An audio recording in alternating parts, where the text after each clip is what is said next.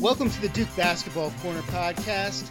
This is going to be the non-conference recap, ACC conference preview, and I am your host, Adam Comero. I am here along with my buddy Ray Holloman. We're going to be talking over what we've seen so far, what we might project upcoming. There's a lot to go over, but we were recording this right before the New Year's. So first of all, Ray, do you have any Duke situational activities planned for the New Year's? You plan on hanging out with Coach K, maybe talking to him about what kind of spritzer you're going to drink once the ball drops? Well, I have other plans coming up, Oh, that's a shame. much to Coach K and Mickey's chagrin, I'm sure.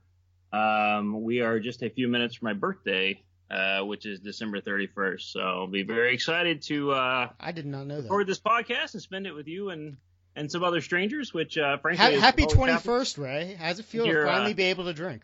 That's I'm looking forward to it. You know, Excellent. I've heard good things, so I'm very excited. Very nice.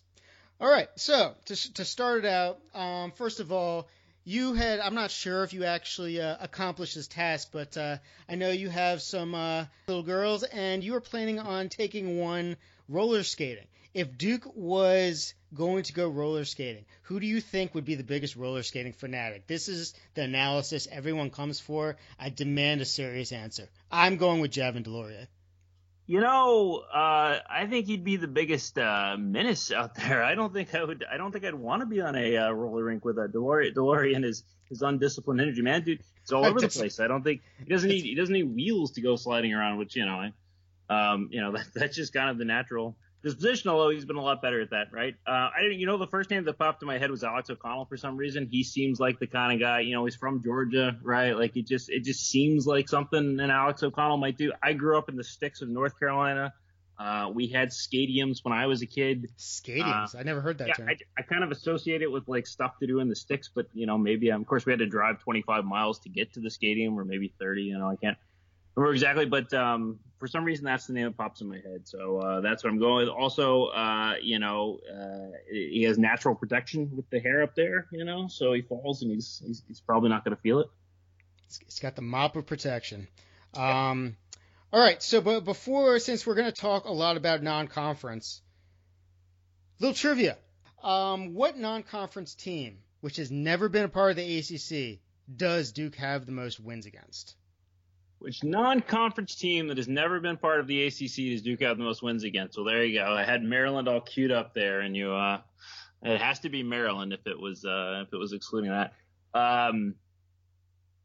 Has to be one of the more longer-running rivalries. And I will actually let me get a little more specific. What non-conference team, which has never been a part of the ACC, does Duke under Coach K have the most wins against? So since 80-81. So, would have to be a team they played on a somewhat regular basis. So it's probably one of those teams like Michigan or somebody that they had a series against. Michigan is actually number 2. Yeah, well, there you go. So Michigan would be one of those teams they had a series against. St. John's they did, but they actually lost a couple of games with St. John's. So it's probably St. John's is tied for number 2. Well, there we go. So I'm banging around in the right mindset. UCLA was in there too, but I don't think that series lasted long enough. That used to be a big series with Duke. DePaul had a run in there. Georgetown had a run in there. See, you should have asked me who was number 2 because I was all over that one. You were all over that one. It is a school in North Carolina. Not Elon. Yeah, right. I forgot about the Phoenix. They're no longer the Phoenix, right? Or they used to be the Fighting Christians, is what they happened. It changed from the Fighting Christians to the Phoenix.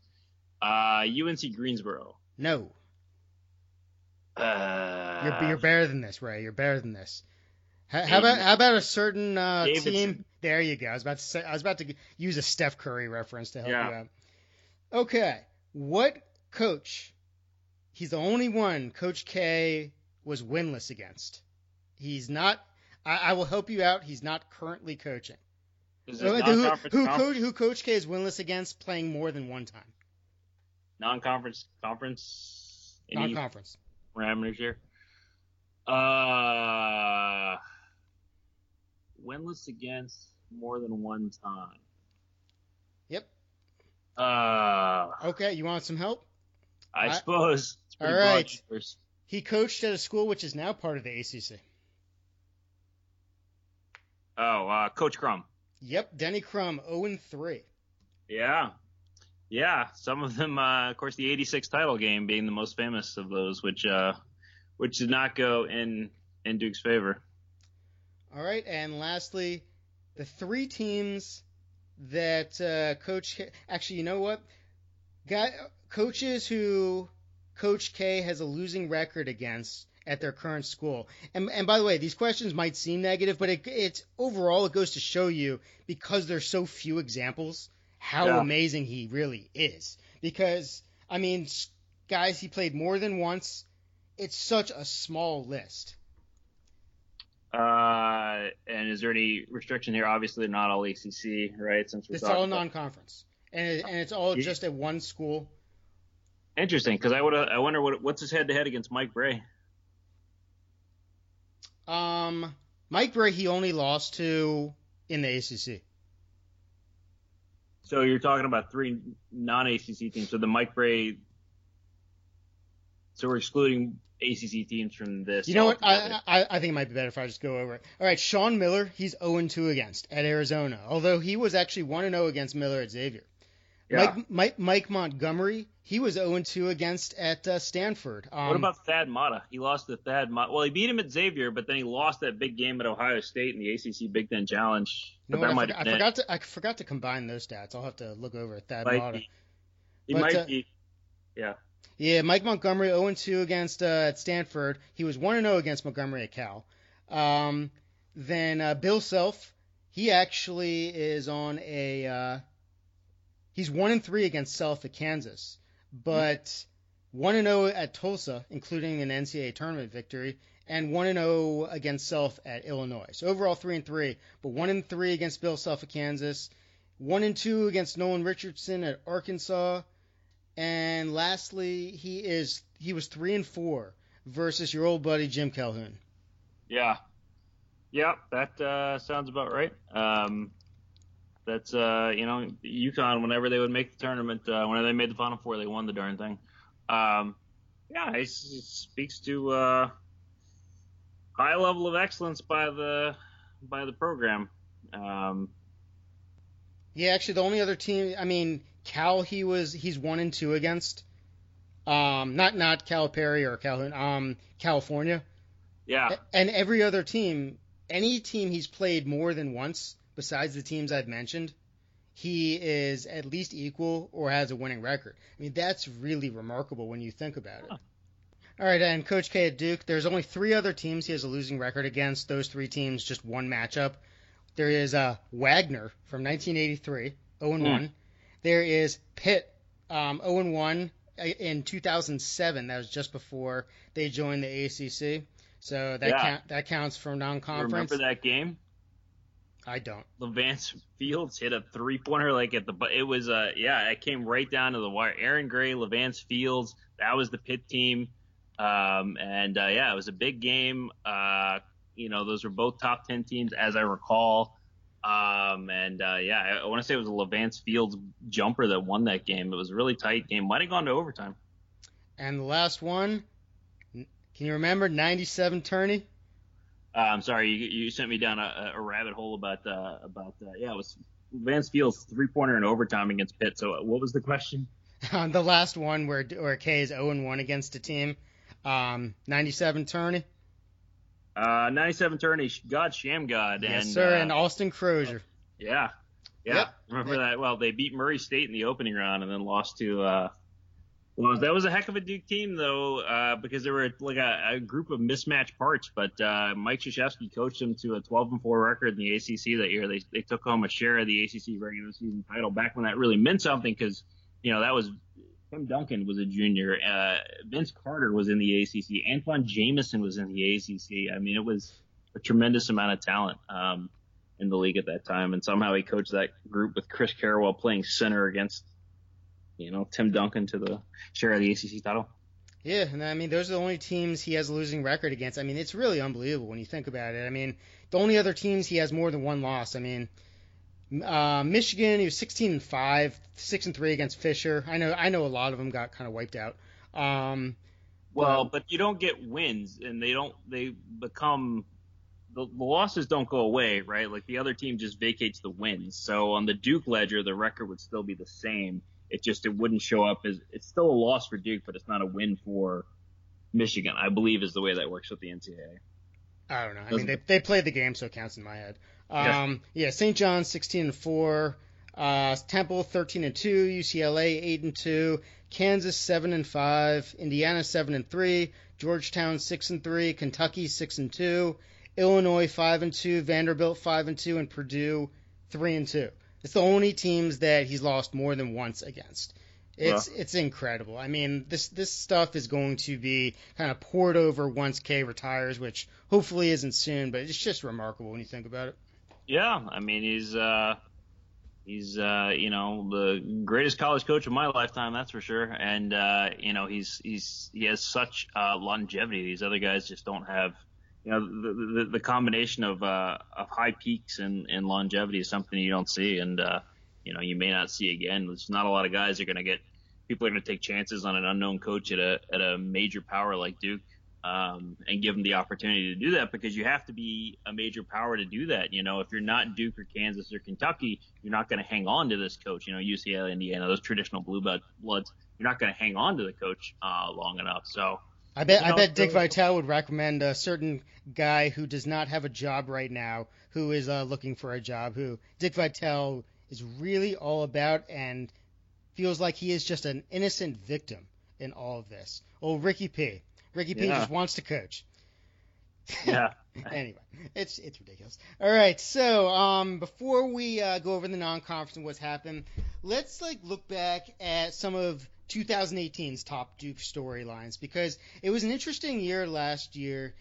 There's not many college teams, or really anywhere in college basketball, where a team would use two high usage bigs, and that was a question coming into the season. So that was I think the main storyline, how Duke was able to be so productive with those two high usage bigs, especially with Bagley committing very late. Carter was supposed to be the focal point. But overall, I would say Grayson's, just his overall 2018, I'm not going to say what many fans, or put it in the way many Duke fans will, and say what Grayson went through the previous 3 years, because, I mean, he was in control of most of what happened. So it's not what he went through. It's just there was a lot of drama surrounding him. So it was cool to see a mostly undramatic senior year. I thought his leadership really improved over time. He's never going to be the most verbal guy, but I thought that he handled himself really well.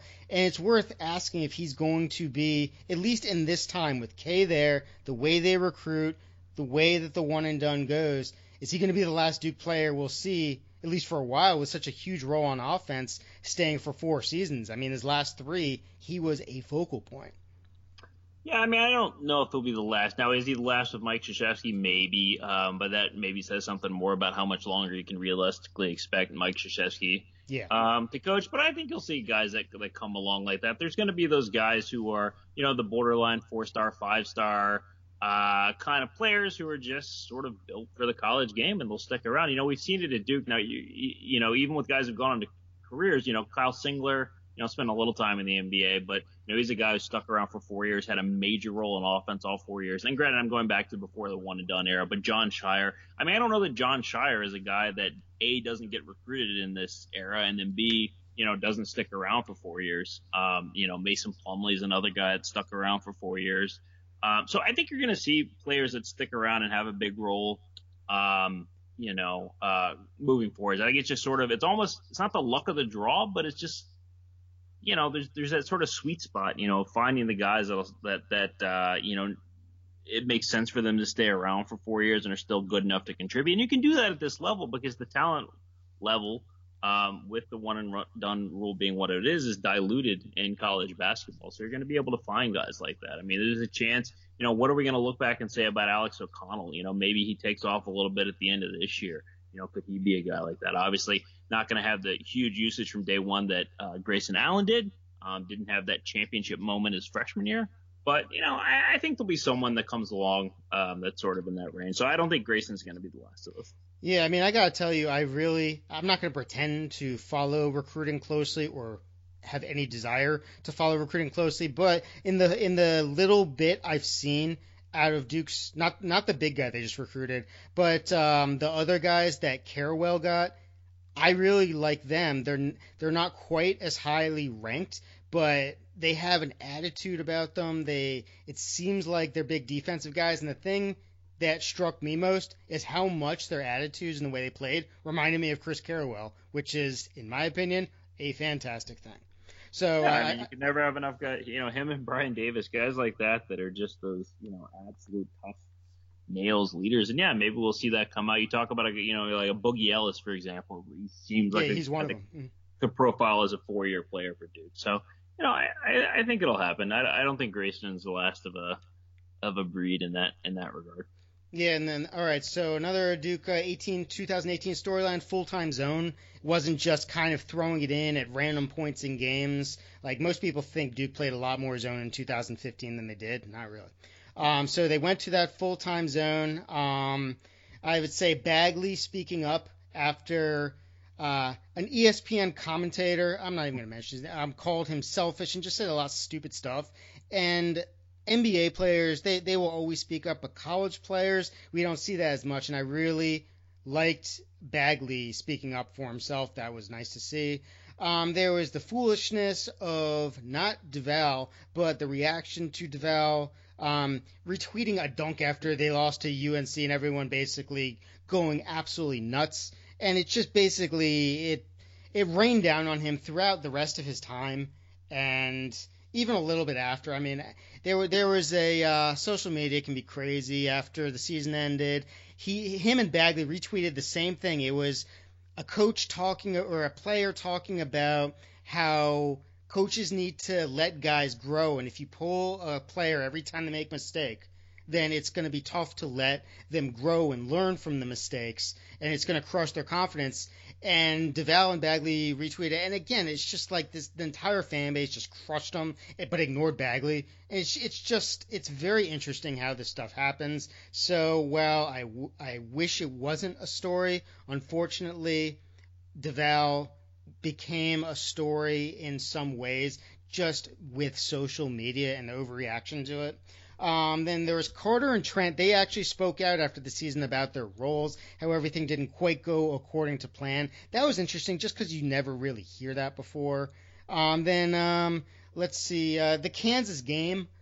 That had three big things, at least in my opinion. Coach K's defensive choices, which were very interesting to me. They changed drastically at times from the way Duke was succeeding prior to that game. There was Carter's fifth foul, the block charge call, which was much debated, and Grayson's last shot. I mean, as a senior, it would have been really nice instead to see him make a game-winning shot that wouldn't have sent the game to overtime. If he'd made it, it would have ended the game. And instead, got a little toilet bowl rim out, and that was really unfortunate. Then coming into this year, my boy Buckmeyer doing the Carlton dance at the 2018-2019 CTC, that was just the highlight of my life right there, because Buckmeyer is just the champion of this team, the star of this team. If you don't know, you should. Then the Kentucky demolition.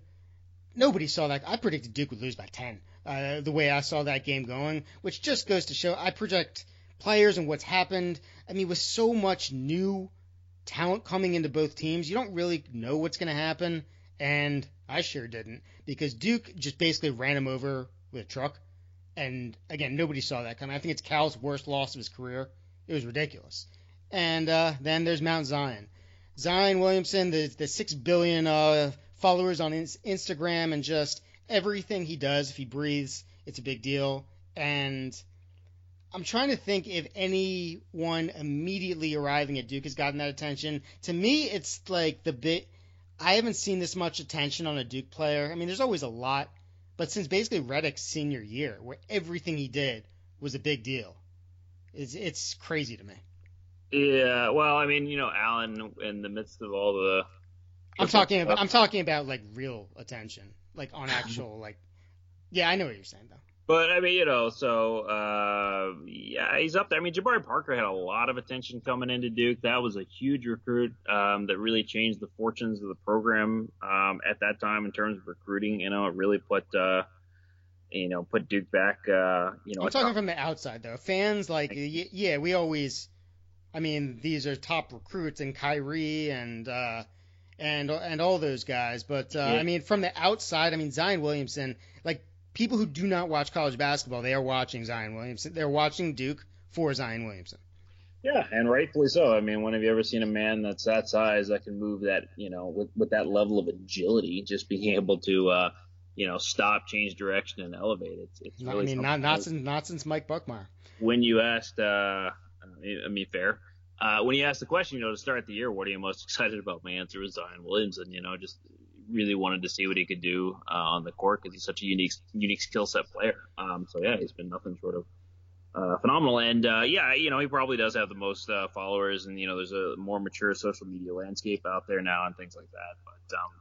But yeah, it's must see TV. It's kind of like Trae Young, to start last year, where you would just turn the game on to see what Trae Young was going to do at Oklahoma. So yeah, it's amazing, and it's amazing to think. A lot of people thought he was going to go to Clemson, and with all due respect to Clemson, it would almost be a shame to have him locked away in Littlejohn, versus the level of exposure and playing on the stage at Cameron. All right, so real quickly, my preseason predictions where this team would rely on transition, especially live ball turnovers, more than any in recent history. They'd be better on defense than expected. They'd be worse on offense than expected. Worse, I didn't mean bad, just not quite as efficient as they have been in recent years or in the entire KenPom era. I said Jack White would be a huge key. I did not see him being that key so quickly out of the gate. I said coaching should, or I would hope it would be fluid game, not just game to game, but within the games. I said their shooting from the perimeter as well as the free throw line was a huge concern. I mean, that was my big things going in. And, yeah, I think most of it is really held true, which is why it's going to be fun to kind of ask you some questions. I'm going to pretend you're a Magic 8 Ball or Miss Cleo, where you're going to tell me what's going to happen, either with bold predictions or just using some gray area realistically, because this team, it's fascinating in the way their transition attack is different from the half court. It's like two totally different teams. But overall, in the 12 non-conference games, they've really been tested. And by tested, I mean at least their starters playing most of the game in 3 of the 12 games. Would you say that's more, or, and I'm talking about Auburn, Gonzaga, and Texas Tech. Would you say it's more or less than you expected? Well, I mean, I suppose it depends on what we mean by tested. They had to, the Kentucky game, they had high caliber athletes on the other side too. So I'm saying that's why I said the starters playing most of the game. Yeah, well, I don't know how many minutes they played, but I mean, to me, your first game on a big stage like that, probably. I mean, obviously, we're talking about a pretty arbitrary definition of what's a test, but the teams that we thought were going to give them trouble, and then honestly, teams have actually tested them where the starters have had to play a little longer than we expected. Like that Army game turned out to be a very good lesson in tempering expectations with a young team, and remembering that you're never as good as your team and never as bad as you don't. It really, that's the worst Duke has looked defensively this season, I think, except for Gonzaga, except for the first half against Gonzaga, of course. But Army really did a nice job against Duke, and they had to figure out things on the fly against that team. So, I mean, I think they've probably been tested maybe a little less in that sense than you would have expected. The Indiana game, maybe expected a little bit more of a challenge there. Although again, Indiana coming to Cameron has been an invitation to these sorts of runaway games. But yeah, teams haven't quite figured out Duke. I think you'll certainly see that more as the year comes along, as the conference teams come along that have a lot more familiarity with what they're trying to do. A lot better coaching, better coaching in general. But you started to see that in the Texas Tech game, what a team looked like when they were able to put a game plan together for Duke. Texas Tech really played a smart game against Duke. They did a great job getting in the lane against Duke defensively, drawing charges as dubious as some of them may have been. It certainly was what they were doing. So they've probably been tested maybe a little less than we expect, but we've seen enough there that I think we're starting to we have a pretty good sense of what the challenges are for this team and what this team does well coming out of the non-conference. Yeah, and that's why when I kind of track stats, I do it game to game, because if you just look at the whole, I mean, this Duke team, which is full of wings and really, really, really talented athletic wings, they are basically made to just crush the skull out of any team that's not quite as talented, because, I mean, they are so good in transition. They are remarkably efficient in transition, and they just pile up these stats. And everything can really kind of skew the stats from the few games where they were actually forced to play half court. So that's why game to game it's very interesting to see.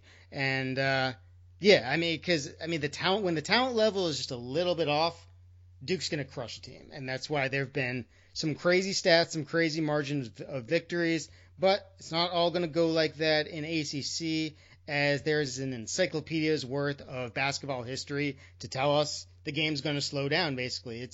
Teams are, as you said, they have a blueprint on Duke. Teams know how to prepare for them. I mean, even RJ and Zion, who are both lefties, teams are going to start overplaying them. There's going to be adjustments. It's not that Duke won't be able to handle it. There's just going to be constant adjustments. It's going to have to be fluid. So to start out with a very serious question, what's the deal with my boy Mike Buckmeyer? He's been terrible so far. So I take away his Scully. Would you take away his Scully? And are people who use the term Scully the worst people ever? I mean, they're on the list. They're right up there with people who refer to championships as a ship, I think. That is so true. Is the short list of those. The Venn diagram of those two sets of people is a dot. I've said my opinion on him all along is basically that Duke really wants to see what they have in RJ Barrett. They have a good idea of what they have in Buckmeyer. So, they just need to get Barrett some playing time, right? So I think that's really what's happening. Look, if you look up the stats per 100 possessions last year, you can look it up. He was Duke's best player. And that is not just kind of throwing it out there. The stats tell the story. I don't care if he played like 6 minutes. The stats tell the story. Science is science, man. Exactly. Numbers never lie. So Duke struggled on defense, to put it lightly, against Gonzaga. I believe it was their fifth worst non-conference efficiency in a game pre-New Year's in the Ken Pom era. But since then, each game, pace, turnovers, especially live ball turnovers, which I emphasized in the preseason, they've gone way up since Maui. Would you say that's more a credit or a product of Duke's defense, or is it level of competition? And yes, I understand it's obviously going to be a combo, but I'd appreciate it if you would answer in a louder, more obnoxious, and more extreme way, like an ESPN professional would want you to. That's what I do here. Facts versus volume, as a local radio host around here in DC always says. So you're absolutely right about that. That it's gotten better. So here's some numbers just to back up what we're saying here. And I think if you want to talk about the Duke defensive turnaround this season, or the defensive improvement this season in one stat, it's steals, right? So the first 6 games of the year through the Gonzaga game, where Duke had a season low 5 steals. They had 50 steals in 6 games, so that's an average of 6.25 per game.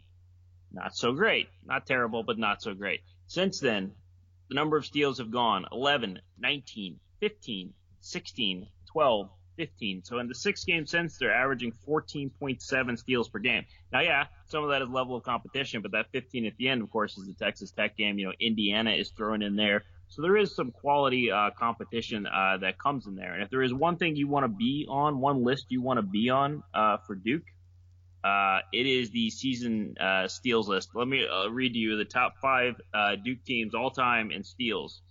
2001, 1991, 1986, 2002, 1999. So you have 5 teams right there. Of those, you have 2 national champions leading the list. You have Duke's legendary 86 team that lost to Louisville that we talked about in the national championship. You have the 2002 team, which was dominant on both sides of the ball, and Boozer was fouled, by the way.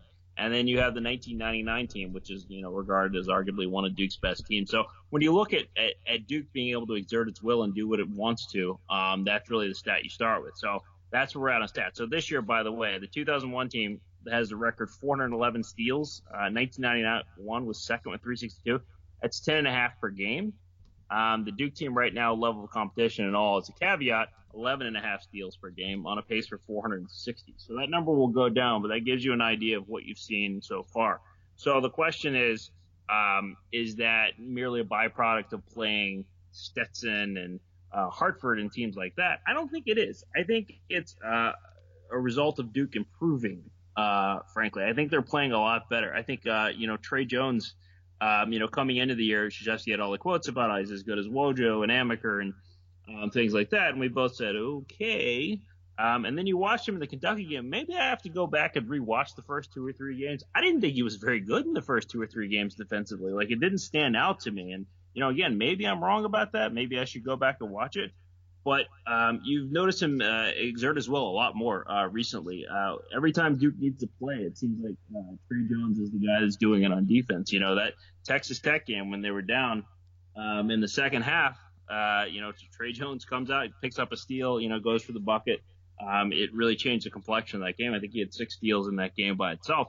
But it's not just Tre. I think R.J. Barrett has done a much better job. If you just watch the way he plays, he's more engaged. He's in his defensive stance more often. And Zion Williamson has been fantastic on defense, like absolutely fantastic. Like the level of commitment he has on the defensive end is tremendous. So you couple that buy-in and the gradual improvement in talent, and then just the recognition of what teams are trying to do to you. There is not going to be as much backdoor cuts and things like that on the AAU level as you're going to see against Duke, because teams that aren't as good as you, they know how to play smarter than you.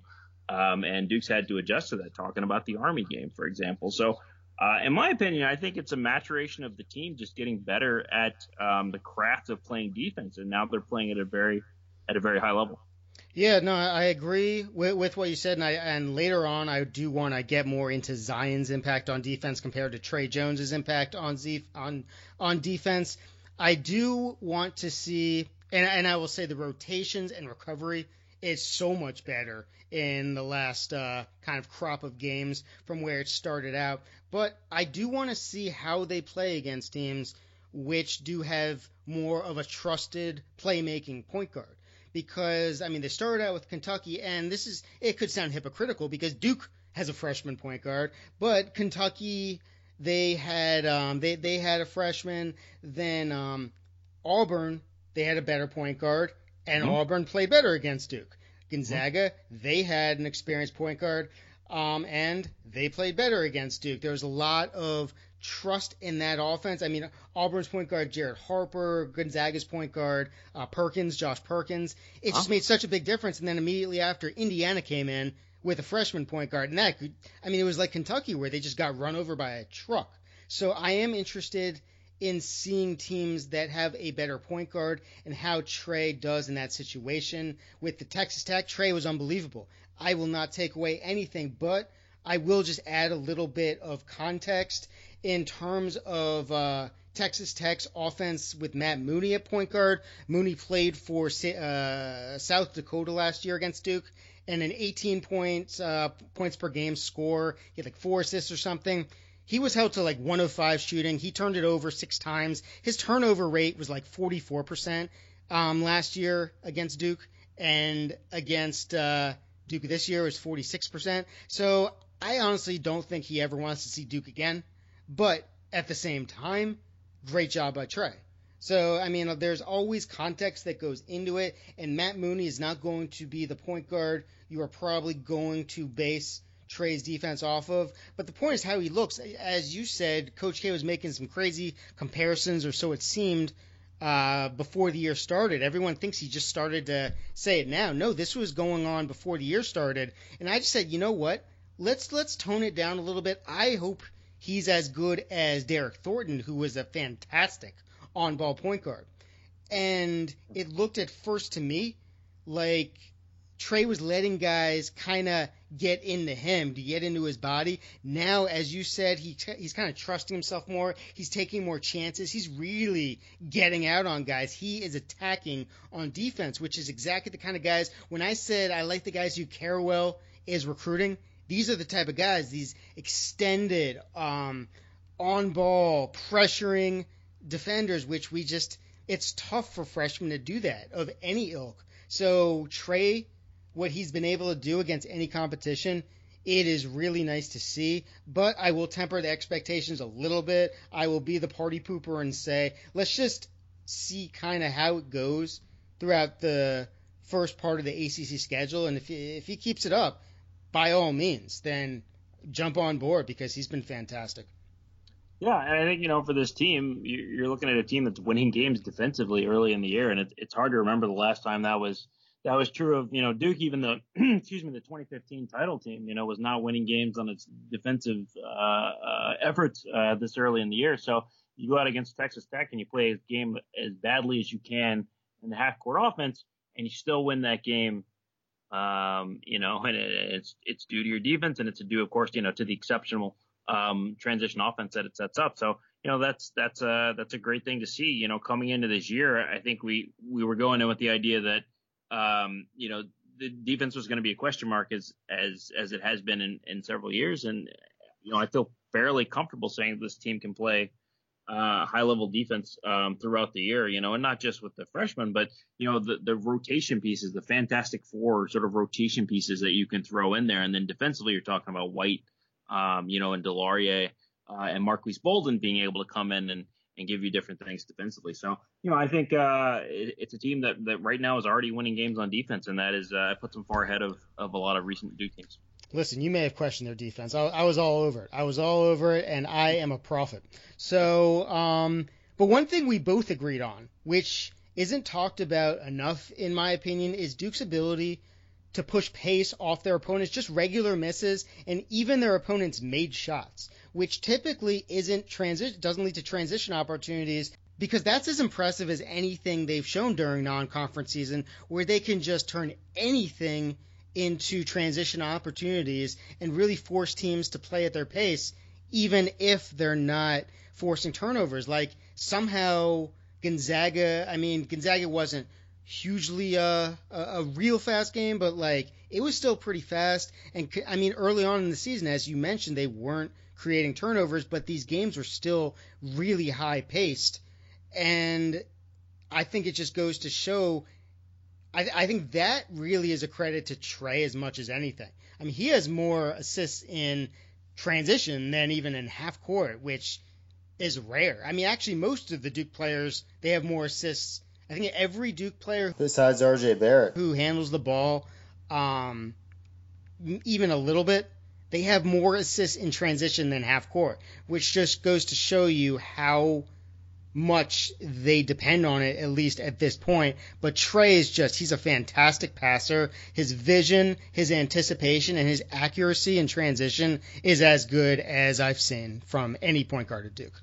Yeah, I think there's two reasons why the transition game is so good. And I think it starts with when the ball comes off the rim, it's moving up the court. There's really not, I guess with the exception of Marquise Bolden when he's in, there's not the sort of lumbering center that's holding the ball or the power forward that can't make a decision. As soon as that ball comes off the rim on a miss, it's moving up the court. The outlet passes are really good. Both RJ and Zion are quick with the ball in their hand. So if they're taking it on the deck, then it's moving up quickly. And then, the second reason, as you said, is Trey Jones running it all. The comparison that I've made with him in that regard, which may not go over well with the Duke fan base, is Kendall Marshall. Like he moves the ball up like I think Kendall Marshall used to with Carolina. He used to always say he doesn't throw passes, he throws fly routes, he throws go routes. The ball just zips. He has that great vision and he just gets it up. And it's really something that it's been a while since we've seen a Duke point guard doing that so effectively and so regularly. But that's what gives this team such a high floor, is that they turn anything into a fast break, just like those Carolina teams, the 2011, 2012 era Carolina teams in particular did. They were so good at getting the ball inbounds and getting it up before you got back, and it gets down to having a point guard that can get it ahead and having wings that can run and can finish. So yeah, I think that absolutely has been one of the more impressive things. And I don't remember a team at Duke that has done that so well. It is really hard to turn a made basket into a transition bucket, and they do it somewhat regularly. That's why, I've said this is the best transition team Duke has had since 2001. And I don't even think it's debatable. Maybe I'm overlooking something, but to me, this is the only team that goes back to that era of Duke basketball and holds its own in transition. You know who reminded me of Kendall Marshall? I agree. Kendall Marshall he was a special player in college. Scotty Machado. He's actually killing. I mean, the G League is what it is, but he's killing it there. And he played for Iona, and he is. I think he's an NBA. I mean, I just like he reminds me a lot of Kendall Marshall in the way they play. I would say, I mean, this is even more dangerous than your comparison. There's a lot of Bobby Hurley because just in transition. I'm talking about strictly in transition, no other part of his game but transition. Just in the way he sees things before they happen, and he can throw at such long distances so accurately. I mean, there was a one play this season where Jack White, he threw an outlet which was it wasn't even close, and Trey was falling out of bounds and threw an alley-oop as he was falling out of bounds to Zion for the jam, and Zion got the credit. Or not necessarily the credit, but kind of the exposure for the dunk, because anything he does is going to look monstrous and deservedly so. But that's one of the best passes I've ever seen in transition. As Trey was falling out, it was just a perfect pass, almost half court to Zion. And these are it's unbelievable.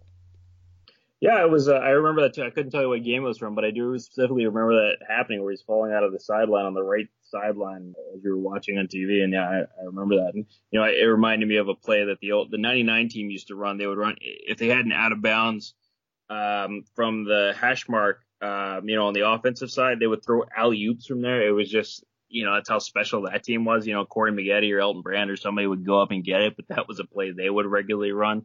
And it kind of reminded me of that. Well, it's even harder because you're falling out of bounds versus standing there with 2 feet. But yeah, I mean, he's a really exceptional passer. He's been a lot better, than I expected. I think, coming in, even with the Tyus legacy, there's just a lot of things in the game of basketball that he's better at than his older brother is. As sacrilegious as that may be to say, with a Duke fan base. Yeah, I mean, not nearly as good an outside shooter, but they both have that it factor down the stretch. When you need a play, he'll give it to you. And defensively, it's not even close. Trey is much better. And I think one thing that, I can bring it up now. Just the fact that, it's really interesting what kind of guys just are not able to finish with both hands these days. When they get into high-level college ball, it just stands out like a sore thumb, sticks out like a sore thumb, and that's something that Trey, he can do right away. I mean, the best I've ever seen is Kyrie Irving. I don't like to compare anyone to him because I've never seen anyone as good finishing with either hand. I mean, he's talked about how he would just spend hours growing up with perfecting different spins with either hand. I mean, that's something that didn't just come naturally to him. Kyrie really worked on that, but Trey is able to finish, and that's something that I hope RJ Barrett can improve on. I hope Zion can improve on. And Tyus, he wasn't a master finishing with his opposite hand either, so that's something which it should be valued more. And with Trey, that's a big deal, especially with how much Duke is relying on transition. But with how great the transition is, the half court's another story. The shooting's terrible. I mean, there's really no other way to put it. I mean, I don't want to say everyone's going to zone them, because we've seen in prior years just sinking off and daring teams to shoot. That's almost as effective as anything else you could do. You don't have to zone, especially if you're not a zone team. You don't want to change your whole game plan for one opponent, or you don't want to change your whole kind of defensive identity for one opponent. But there is one crazy in the 3 games in which teams have played over 15 possessions of zone against Duke. Duke is averaging 0.5 PPR in those games, half a point per possession, which is beyond awful. And I mean, every stat kind of correlates with that. And even non-zone, just shooting. I mean, when Duke is forced to actually attempt to run offense, it's not going well.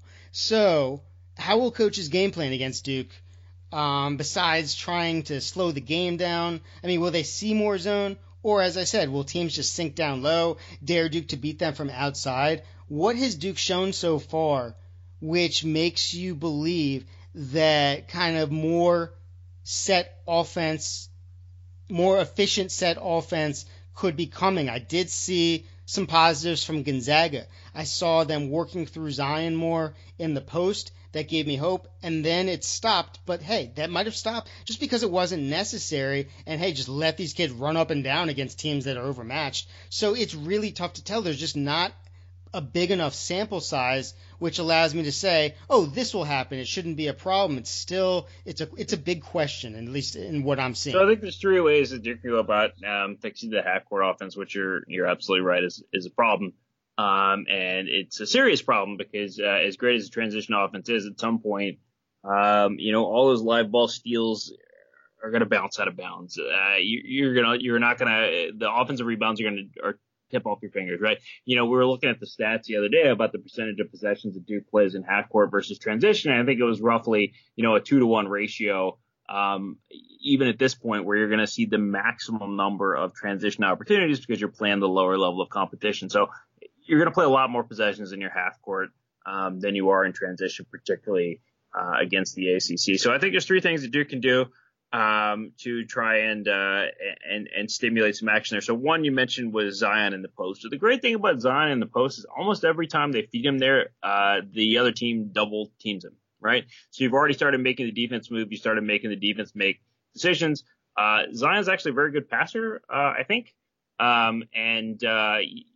He's going to be able to grow into that role to kick the ball out. You're just going to get some movement in the defense that way. And if they don't double team him, who exactly is going to stop Zion in the post? So they need to do a little bit more there, but that opportunity is there. The second thing we've seen that I think has worked for this team in spurts, the one team, I believe it was Fairfield, that played a decent amount of zone against them. And then Duke just completely struggled against it until about 10 minutes to go in the game. Is working out of the high post more. We've seen success with that with both RJ Barrett and Zion. I feel like Duke should work Zion there a little bit more. They tend to do it more with RJ. But it's worked fairly well. You get a dangerous scorer in a dangerous position. And both of those guys make quick decisions with the ball, so it's not just going to stick. So I think you're going to have some success working out of the high post there and just moving the ball around again because you're making the defense collapse there. So, we were talking earlier about Bonzie Colson, and that was what made Bonzie Colson so dangerous from the free throw line was not that he was necessarily a great shooter or whatever.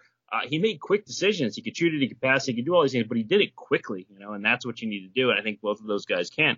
So I think that's an opportunity. And the third opportunity, that we've talked about before too, is just letting Trey run the offense a little bit more. He's great when he's going to the basket. Defenses have to account for him. And then you're going to have some opportunities where the defense gets sucked in. You have open 3-point shooters. That's going to help with the 3-point shooting.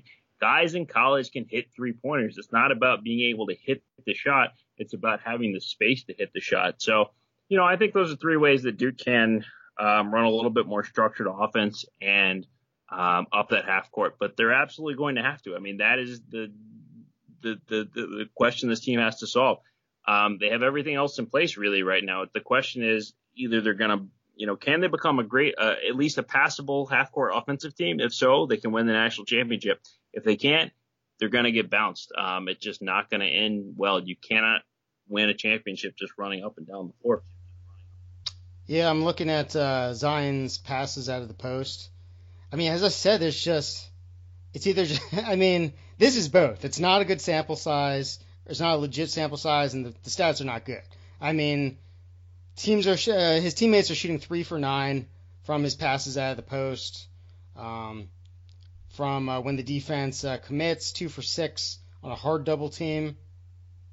Well, like you said, small sample sizes, 3 for 9. You get one rims out the other way, and all of a sudden, you're talking about something that's a little bit more passable. So hard to draw too much on a 9 possession sample size. But I feel like we've seen it have some success, and then the skill set is there. You can see the skill set. So you can see how those pieces will come together. And the thing is, you don't have to be great. You just need to be passable. I mean, that Texas Tech game, as nice as it was that Duke won that game, the offense, even with the the performance of the transition offense part of that was still just, it was a record terrible game for Duke offensively. They had a 84.6 offensive efficiency in that game. I was going back through the stats year by year.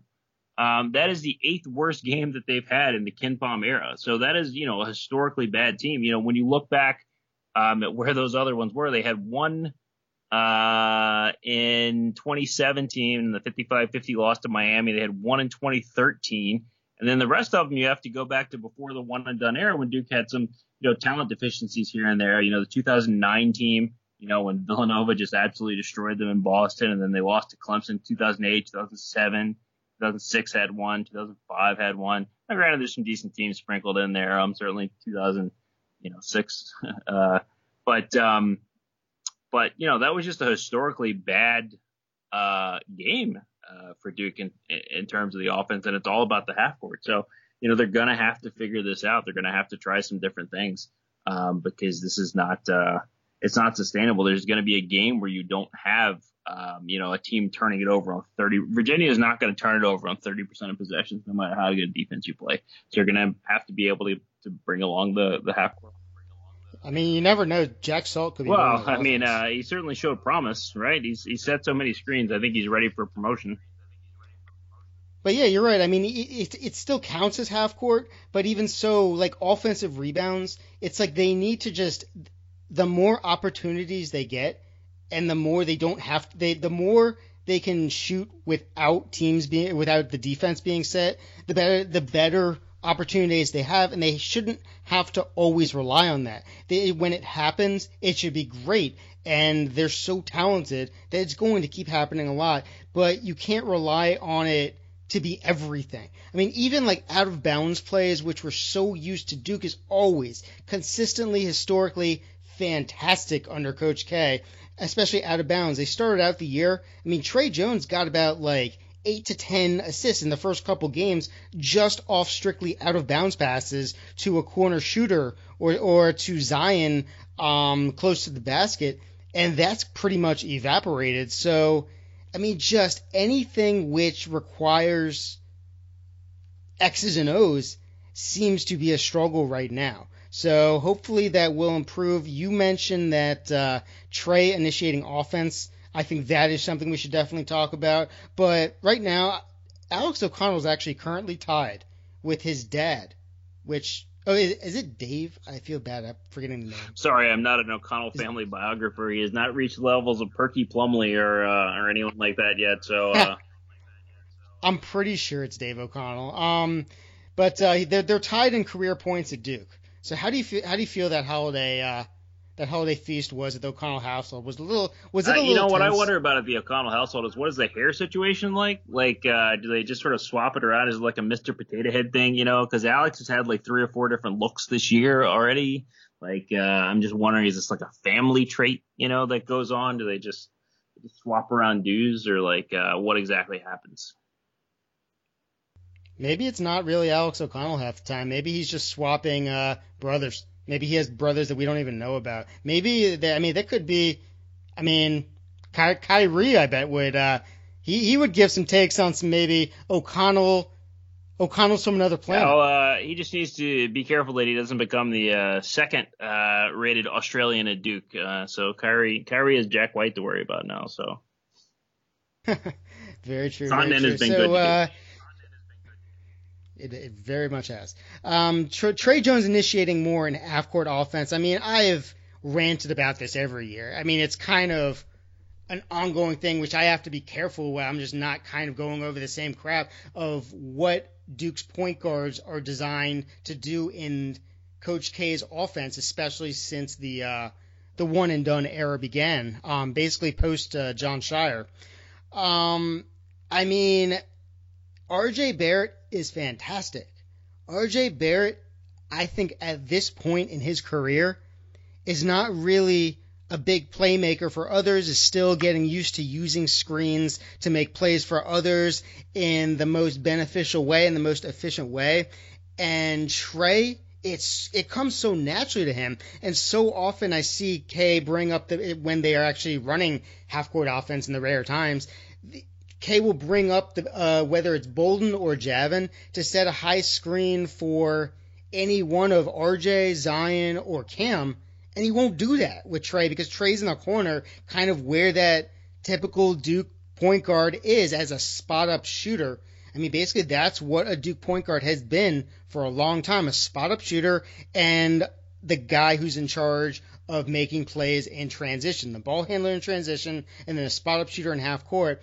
But when Duke has needed plays, the ball somehow finds Trey Jones more often than not, and he just shows what he can do. And I just want to see more of it. I mean, he can score himself, but he can also create for others in ways that a guy like RJ or Cam, it doesn't come as naturally right now. I'm not saying it can't later on. Everyone's still learning, but let the point guard be a point guard is what I'm saying. And I said the same thing with DeVal. I said the same thing with Frank Jackson. I mean, guys, they didn't have the same skill set, and it becomes even more obvious when you see Trey, because you look at Trey's stats. I mean, they're pretty bad too. But everyone's stats are bad in half court because there's no offense being run. It's just the ball crosses half court, and it's just the first shot that anybody can see, whether it makes any sense or not. It's just launched.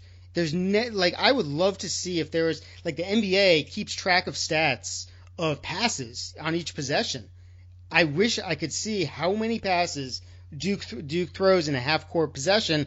It can't be many. It seems to be more often than not just whoever gets the ball first shoots it. And I think Trey could be very beneficial to helping that out. And even throwing in Goldwire a little more, Jordan Goldwire, he's not going to just launch it as soon as he gets the ball. And I'm not saying he should get huge minutes, but the ball moves more when he's in there. So I just think this team, their skill sets, they have the ability. They're great passers. They're selfless. And when people harp on RJ Barrett taking a crazy ratio of shots compared to others, I think, yes, RJ could set up guys more, but I think it's just as much a product of vanilla offense in the half court. So I think Coach K, I hope he changes it up a little and allows Trey to initiate more half court, as you were talking about. Yeah, we'll see. With Mike Krzyzewski, I think it's always a trust factor. I think it's always a let your stars be stars kind of mindset, and we've seen a lot of that this year with RJ, and particularly give him the ball and go let him eat. So, I think as the season progresses, hopefully they'll include Trey in that mix more, and when he's had point guards that he trusted, last year, with Grayson Allen, we can all, talk about whether or not it was the right decision for him to play point guard. I don't think either one of us thought it was. But, he had trust in him and he let him take shots. He took it to the rack. The last shot of last season was Grayson Allen, drive into the bucket. So it's been there, and it might come with Trey as well, as this offense needs to diversify and develop. But I think it needs to.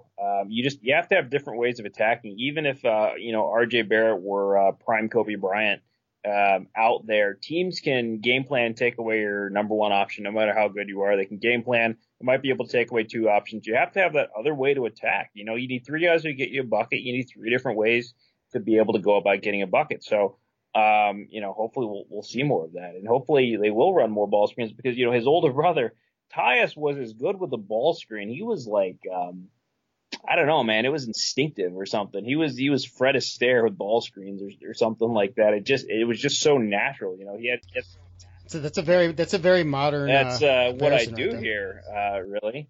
But it was just instinctual, it was really something to watch how he just understood how it would go.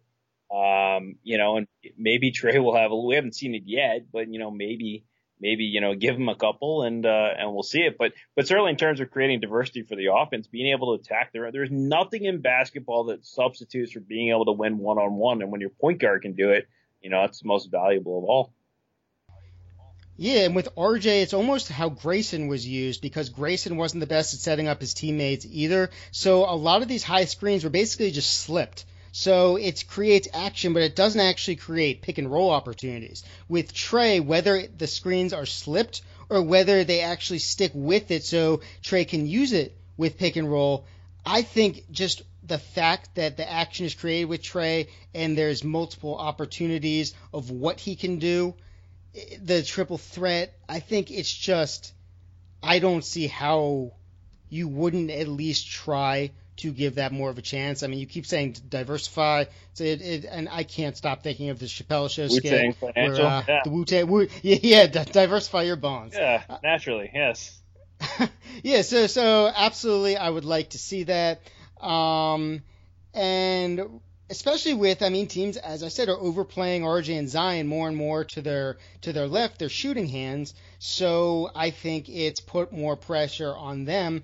And we've seen Zion kind of, obviously, as you kind of hinted at, he was called for a charge which was absurd against Texas Tech, but he's been called for other charges which weren't absurd just because guys are starting to anticipate what he's doing the same way any team is basically having a game plan on the team they're playing. The more possessions you can see on video, on tape, the more you'll be able to recognize someone's tendencies. And that's actually an interesting thing about Zion, because, I mean, Zion is the most talked about player on Duke.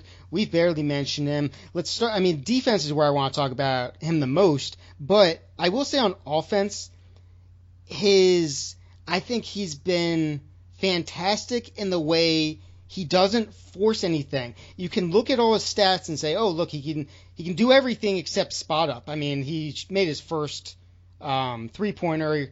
That's actually his first attempt of the season, was against Kentucky. And he made it. Since then, he's like 2 for 17, and these shots are not close. It's very flat. You just don't want him taking deep shots now. And whatever you want him to be able to show for the future, it's about winning now. So, and he makes winning plays. He doesn't force anything. And that's really impressive for a guy who's being watched by so many scouts, so many fans at all times. You would think he would start to force things. It would be inevitable. He doesn't. He takes what the defense gives him. When you see these stats where he's great in isolation, you think, oh, he can just take guys off the dribble. He does it when he has a smaller defender or a slower defender on him, and it's been switched that way. Then he'll take advantage. He's such a smart player, but you can't just look at ISO stats and say he can just take anyone off the dribble. He can do anything. He cannot take guys, at least consistently at this point. I'm not saying he won't be able to in time. I absolutely do. I mean, his ceiling is unlimited. But right now, you say it's so important to have guys that can just get a bucket. I think the more you can help him out with screens, it will help out the entire team. It'll make everyone's shot attempts more efficient, including his. And especially once you see more zone. I mean, you could use him in the short roll, which teams are doing more in the NBA. There's just so many ways to use him. But I think a remarkable aspect to his game is how much he's taking what the defense gives him. He's not forcing anything. And he's such a selfless player on offense, and that's before we even get to his defense. Yeah, he's been a phenomenal player, and he's been a really committed player. When you watched him in high school, and I only did a little bit of this because, who has time to watch high school basketball games, but like actual high school games, not AAU games, you kind of wondered. You're too busy going roller skating. That and hanging out with Mike and Mickey. But you wondered a little bit that, and he's been great. I mean, he dives at the loose balls. He's just been phenomenal. He plays every possession at 100%, so it's been great. But he actually probably does need to be a little more selfish. He needs to take, more shots. Maybe it's posting up, just getting in the lane. He needs more shots. He is second on the team in shots taken this year, but he's 92 behind RJ Barrett, I think. His shot percentage, what I'm looking at in front of me, RJ Barrett's at 36.8, Zion Williams at 26.4. 36.8 is too high for any one player. On a team like Duke. So Zion's gonna they need to figure out a way to get him more buckets. Maybe he actually needs to be a little more selfish there. He's been very good in the opportunities that he's taken, and he, I'd love to see a shot chart, just around the paint. What does it look like? A little jumper in the paint. You're right. His 3-point shot is gross. It should not happen. It is contraindicated. It is probably outlawed in a few states. It is really unpleasant stuff. But you can score when you get in the paint, it's not so much about you're just putting it up with the rim, And the great thing about Zion shooting in the paint is that if it misses, you have your best offensive rebounder right there, in Zion Williamson. So, I think they just need to find a way to get him more shots, in the half court. He needs to be a little bit more selfish, frankly. It's kind of funny. You look at Synergy. His jump shot range. Short is 17 and closer, 17 even closer inches, feet. He's 1 for 1. Medium, 17 to the 3-point line. He's 1 for 2.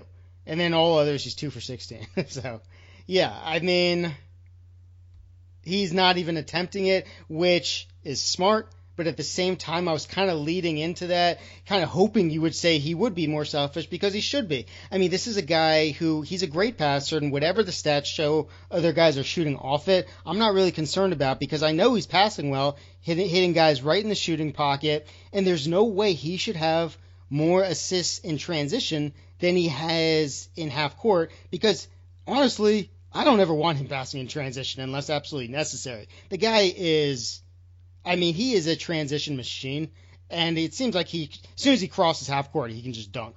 So, yeah, transition, I want him to be finishing. And he shouldn't have more assists. In transition than half court, it just goes to show, I think if he gets more touches, then he'll have more assists. It's just he's not getting enough touches. It's not even the shot attempts that I'm looking at closely, though I would like to see more of those as well. It's about how many touches he's getting and how it can lead to better opportunities for him and others. So I totally agree with what you're saying. Yeah. So, in transition, he's a very good outlet passer too. So a lot of them might be coming there. The other thing he's got to be careful of in transition, it's like, as bad as that call was in the Texas Tech game, he had the spin move in transition and the defender was shuffling his feet and fell down. That's going to happen a lot because it's easy to see that's the wrong call from the camera angle that we're looking at. But this guy is going to lead the league in anticipated charge calls from officials. It's just going to happen. So he's got to be mindful of that, and teams are going to game plan him, and they're going to be in the right position. That's one thing about Texas Tech. As dubious as a lot of those calls were, it's a team that's clearly coached to do that. And there are going to be other teams that are coached to do that, to anticipate where guys are going to be. And he's probably going to be the biggest victim of that because you just don't expect a guy to move like that, to be so agile. So you start calling that, you start blowing the whistle, and he spins around and you've already blown the whistle. And what are you going to do, So, he's got to be a little careful of that. But, otherwise, he needs to find more shots, demand the ball a little bit more, and put the team on his back from time to time because he's so good when he gets the ball in his hands. Okay, so RJ's doing a lot of ball handling. When he handles it, kind of I would say in half court, everything stops a little too much. I would like to see other guys get involved, and one guy I would like to see more involved but play smarter at the same time is Cam Reddish. Cam Reddish was always going to be an interesting topic as the third guy of the three superstars that Duke recruited, if anybody is not considering Trey Jones a superstar. Honestly, once they get to Duke, I consider it all the same. So it is what it is at this point. I don't care what the recruiting ranking was. But one thing I heard constantly from Cam is how he understands how people view him and how people watched him in high school. And it was interesting just how seemingly self-aware he was. And I'm not going to say self-aware to a point of negativity, being too self-aware. I'm just saying he knows what people thought of how sometimes he would turn it on in high school. Sometimes he would just kind of be there, not really doing anything. And he wants to show everyone he can consistently come out and give 100%. And he's done that at Duke. But I think at some points it seems like he's pressing. He's playing so incredibly hard. And I'm not trying to say that Zion isn't playing hard, because Zion plays amazingly hard, or that anybody else, that Trey isn't playing hard. Buckmeyer never plays hard. But just in terms of Reddish, it seems like he's not really kind of playing within himself. He has so much talent, but he gets the ball and he just darts to the hole or just chucks it up as soon as he gets it. I mean, even on defense, which many questioned, including me, because when I saw his defense in high school, a lot of it was in the very basic 2-3, and the team really wasn't doing much. He wasn't expected, much wasn't expected out of what they did on zone. They could kind of take some plays off, and he's been fantastic on ball. He struggled a bit early in the season off ball. He would kind of leave his man too much and then have to recover, and he was late. He's gotten much better. His foul rate is pretty bad, getting worse.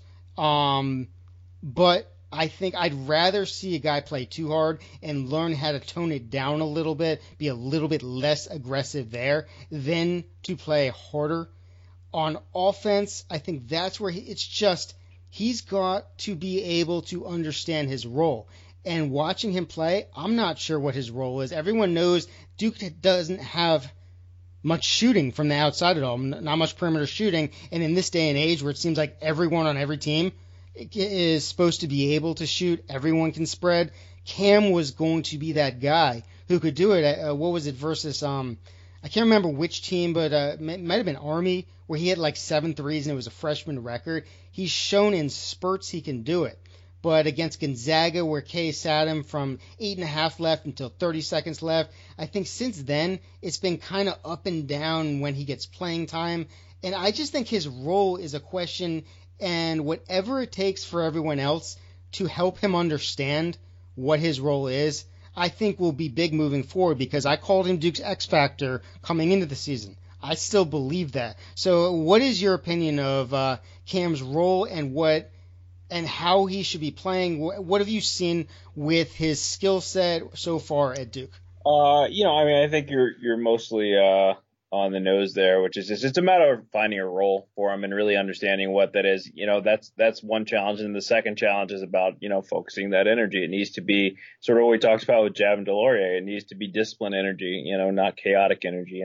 And sometimes it's a little bit too much on the other side. But what we've seen is, a very good defender and a good help defender, really disruptive defender. He has created more turnovers on inbounds passes through 12 games than anyone, I can think of at Duke. It's almost like a specialty of his. And the guy that we're worried so much about defense is actually leading the team in steals. He's at 26 steals right now, which again, early in the season and sample size and all, but the Duke freshman record for steals is 81 by Jason Williams his freshman year, so he's on pace to top that. So that gives you an idea of where he's at. He and Trey and Zion have all been very good at that. So, we've seen him be better defensively than I thought he would be. There's nothing broken about his shot per se. So, even with the slumps, he's shooting 35.6% from 3, which isn't great, but it's at least acceptable. And there's nothing in his mechanics or anything that particularly seems broken. So that will probably go up. But, I think it just gets back to the point you were making, which is what is his role in this team? Finding the role that he can be comfortable in. And he's never going to be a guy, that's going to be, slapping everybody on the chest and jumping around. Like, I don't think that's his personality, and a lot of times fans will just jump on players like this. It's just like, Marquise Bolden, people who aren't sort of out and rah-rahing and doing cartwheels, that don't show this emotion. People think that they're disinterested or whatever. I don't think that's the case. I don't think it's worth getting in someone's head as to whether or not they're interested and invested by what you see on the court. But I think that's just sort of the challenge for him. As much of a soft narrative it is just defining that role, becoming comfortable in that role. And I still have pretty good confidence that it's going to click with him. And we'll get back to the point where you have 3 reliable scorers among those big 3. With Trey thrown in as well for the 4th. But I think it's just a matter of role. Like, where does he fit? Right now you're a guy that's watching 2 stars in Zion and RJ, who let the game, Zion in particular lets the game come to him. He scores almost naturally. I always say he leads the league in making it look easy. RJ just has this exceptional talent to be able to get to the rim. So where does that leave Cam? If you're not running offense specifically for him, like, what exactly is he doing? And it's sporadic. It's almost like, the pinch hitter that doesn't get regular at bats. It's hard to be great when you're not getting regular at bats. So I think it's going to come. I think the skill set is there. I think most of the things that we've seen, the fact that he goes right to the rim or he dribbles the ball off his foot, or some of the things that we've seen, I don't think that's a function of skill set. I think that's just a function of, again, getting that energy into discipline energy and to, finding a place in the team. So, look, a little bit of a soft narrative. We usually talk stats, but I think that's mostly what's going on with Cam. And I think by the end of the year, it'll pick up, and they're going to need him to, because they need the outside shooting and they need the free throw shooting. I think he's going to be the best free throw shooter. And that, to me, when you watch him, struggling at the line recently, is as much a reflection of what's going on in his head as anything, because that's not physical at the free throw line. His stroke is fine. So, I think they'll figure it out. I think he's shown enough skills that you're not worried about him not being as good as his ranking. You're just worried about, will they figure out how to use that talent? Yeah, and I think especially in the last couple of years with more and more one and dones, or that type of player who might be a little more prone to making young player mistakes, I think Coach K really emphasizes guys who they're not going to give the other team free possessions. I think that's why Duval, as many good plays as he made, he never was really fully trusted by K, because he would just give the other team some easy chances with kind of what are you thinking type of turnovers. And Cam's turnover rate, it started out really well, but then against Gonzaga, in that Gonzaga game, I think he hit like 2 straight threes, but then he committed 3 fouls and he turned the ball over like 3 times. This was all within like a 4-minute span, which is just like, it's so extreme high and low that obviously was situationally dependent, just like every decision, it can be situationally dependent within each game. But that might have been why K chose to go with a Jack White, Javin DeLaurier lineup down the stretch, where it's just what you're going to get instead of worrying about the extremes. But I think it's good that he's kind of stuck with Cam.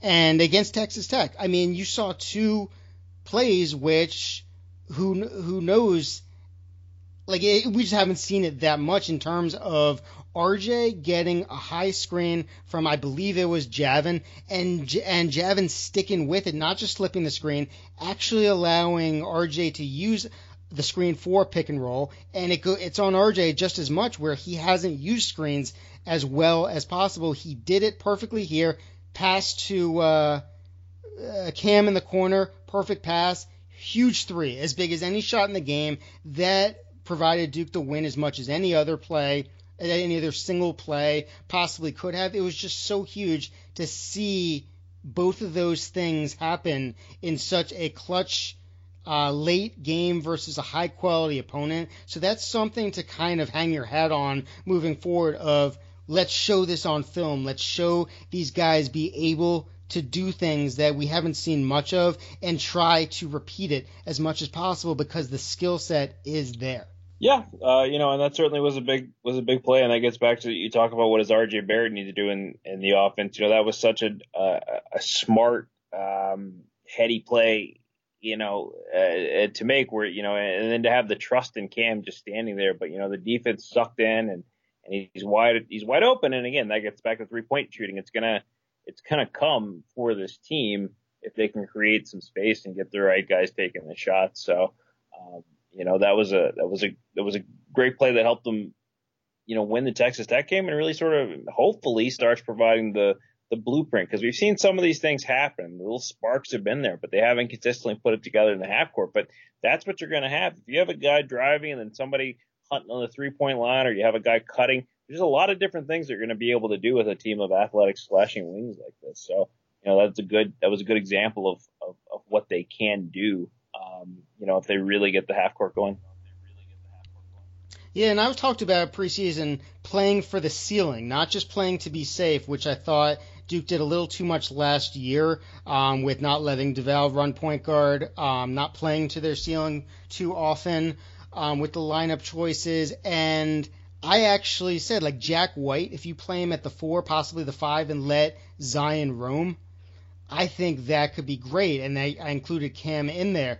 Right now, I would say with Coach K, just as it is right now, and it's all situational. I understand decisions are situational, but right now, it's Coach K thinking that more often than not, the best lineup down the stretch, the most trusted lineup down the stretch is going to be Trey, RJ, Zion, Jack White, and then kind of whatever fits best between Cam, Javin, and Bolden. Yeah, I mean, I think so. That seems like a sensible approach. You know, the challenge that you have, the reason you really need Cam to step up and be that late game guy is he can get you the bucket. You know, he can shoot from three. So you have a lot of different situations in which he's going to be useful. Whereas, you know, you get a certain skill set out of Bolden. You're getting rim protection really is what you're getting out of Bolden. So if you need that, great.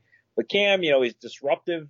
You know, in your press, we've seen that several times. He turned guys over in that 1-2-2-3 quarter several times. He can hit the three, and he can hit the free throws. So if you're up by a point or two and it's going to turn into a free throw shooting contest, you know, if you can get Cam going, then you have a guy you really feel confident in. Because other than that, who do you have? You know, Trey, unlike his older brother, has not yet shown that, you know, free throw shooting ability. Zion is okay, but like that shot is still a little flat. You know, if you have a national championship riding on it, you probably not who you want there. You know, RJ hasn't been great from the free throw line. Jack White's been pretty good. And he's been a pretty good free throw shooter at Duke, so you certainly have that. But it's just nice to have that guy who can have the ball in his hands, can put it on the deck. So this is where you need to get Cam going. But yeah, I think that matchup is that lineup, you know, with the situational piece that fits us is what's going to work because, you know, Mike Krzyzewski clearly has a tremendous amount of trust, in Jack White. And, he's been really, strong down the stretch, lately, for Duke. You know, he fights for every rebound. I always talk about, you know, he never grabs an uncontested rebound, it seems. You know, there's always someone around him. He's always fighting it off. And I think that wears guys down, you know, so you have a guy that, you know, maybe doesn't play as many minutes in the first half. You bring him in late in the game and, you know, you have a set of fresh legs that just is willing to do nothing but scrap. He doesn't have to go out and put the ball on the deck and get his shot. He can just scrap on defense and, you know, set up around the 3-point line on offense. So, yeah. You're talking about Jack White, the new and improved version of David McClure. I don't want to hear anything in comparison to their height, weight, or skill set. He is the new, improved version of David McClure. Improved. But I don't want to hear your rebuttal. It means nothing to me. But yeah, Jack White. I mean, he's so everything glue guy that we talk about with glue guys, and I mean, he's so determined to just do what's necessary and give the ball to the shot makers that he got what should have been the game-winning rebound and putback versus Gonzaga, and instead just got the rebound and was looking for other teammates who were just waiting for him to put the ball right back up when nobody was around him, and instead he overshot it by like 5 feet when he was 1 foot away, which is just so all he wants to do is just, or not wants to do, but it's his way of thinking, just play my role, let other guys get the credit, and he's been fantastic in every way. I worry if it becomes a play to the floor instead of play to the ceiling. I want him there as much as possible, but I'm just not sure if I want him there instead of Cam Reddish when the time comes, unless he is playing the 4 or 5 or something down low. Because what he does, he's really tough in there, and he will bang with anyone, and that allows Zion to roam. And when Zion roams on defense, he makes as much of an impact as anybody I've really ever seen at Duke. He, like, since Justice Winslow, but he's much more, I mean, he's just a monster. I mean, he makes those LeBron come from behind dunks. I mean, that's more in transition. But just in terms of affecting everything, and what I was worried about watching Zion in high school is how he would take too big of a risk and leave his man, and his man would be wide open. His recovery has gotten much better. He's not just a highlight mixtape guy, and even on defense, he's really in tune with what's going on. He will do the dirty work. He'll do all the hustle plays, and he's affecting everything as much as anyone. So, I mean, while you have Trey providing great on-ball defense, you have Zion I mean, you have a guy who's 6'7", and guys are like, I think he's 6 or maybe 6'8". Guys are really afraid to really test him at the rim. In the same way, guys were afraid to test Wendell Carter at the rim, and it's just remarkable. I mean, you have Zion getting offensive rebounds on the other end. He just has an instinct for where the ball is going to go. It's really impressive to watch. Right now, I mean, it's almost, I don't want to say a debate because both are so valuable. Would you say who is providing the bigger impact to Duke's half-court defense right now, Trey or Zion? Both are fantastic. It's hard to say. I mean, it's two different skill sets, and they've both been really good. I mean, I tend to think it's better to have a premium defender at the point guard position than at the 3 or the 4 where you see Zion. There's just more guys who can fill that role and can come with the help side block and things like that. So I would probably lean towards Trey, but they've both been phenomenal. I mean, it's just really impressive how good and how committed Zion has been. I mean, he doesn't have to be, guys are going to understand you got to get your shots. You're an offensive star. If I don't think NBA scouts would ding him so badly, if he's focusing on that part of his game because he's so good at it. But, he's been engaged. He's been, on the floor more than, maybe as much as Jack White, probably as much as any player on this Duke team. He's been. And from the first second, I mean, in Canada, I remember after the last game in Canada, Jay Billis was interviewing him. He said, "What is your biggest takeaway from Duke's games in Canada?" And Zion, all he said was talking on defense. When we talk on defense, we can be as good as anyone. If we don't talk on defense, then we struggle. And to me, that was huge. And it's not just cliches you constantly hear. I mean, I think he was absolutely right, and he's committed. And I think I'm really interested to talk to someone. Like, I'm going to have Sean Crest on once the ACC season gets started because I think Trey is talking a lot on defense. It's tough to tell from just watching on TV. I want to hear who is the big talker because I think this team was really committed and is just more naturally outgoing as well with Zion. I'm not sure RJ so much verbally, although I don't want to assume anything. I mean, I don't know. But it seems like Zion is a big talker, and Trey, I think the way Coach K talks about how he gets guys lined up on both sides of the ball and gets guys in position, I feel like he has to be, even if again, this is just a guess. This is not based on any stat or anything. It's just, it seems like he's in control out there, which is more than just on-ball defense. It's everything works in tune. Everything is symbiotic. So if everyone's communicating together and working together, and Javin DeLaurier, he's calling out screens, and Coach K is making better decisions than against Gonzaga, where he had Bolden out there too long against the outside shooters, the big outside shooters. If you have guys that are better matchups, and you have everyone talking and communicating and moving cohesively together, I think the defense is just so much better. But again, it's so dangerous to take too much out of, as I said, 3 games where they were really tested the whole game. So I am interested with better point guards, because when they played against the more experienced, better point guards, Jared Harper, Perkins for Gonzaga, it didn't look as great. I do think they're improving, but I'm very excited to see how this defense not just forces turnovers, but actually works in the half court against ACC quality competition on a consistent level. Yeah, well, we'll get to find out soon enough. But yeah, I mean, talking is always very important on these Duke teams. There was a ESPN the magazine cover story about it a few years ago about how the team communicates, and they always use one syllable names and things like that. So yeah, it's important. As much as Duke switches, you need to know what's going on. And then the other guy that I wouldn't discount from who talks the most out there when he's in is Jack White. Just watching on television, it seems like he's grabbing guys and moving people around, and he's been there for 3 years, so he certainly understands exactly what's expected of the defense. But it's incredibly important when you have to defend that long with that many switches, with everybody switching. You have to be talking constantly.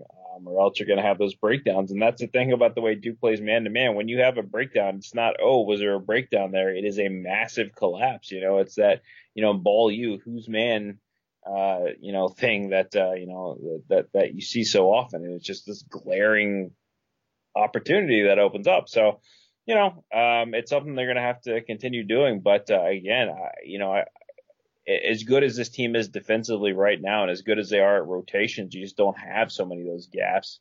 It's really surprising for a team this young. Yeah, and they're not turning the ball over much on offense, which helps with not suffering so much in transition defense, which has been a problem in the past, especially with how much a guy like Trey, he's really helping to kind of team rebound, kind of gang rebound, and you would think that could negatively affect transition defense at times. It hasn't.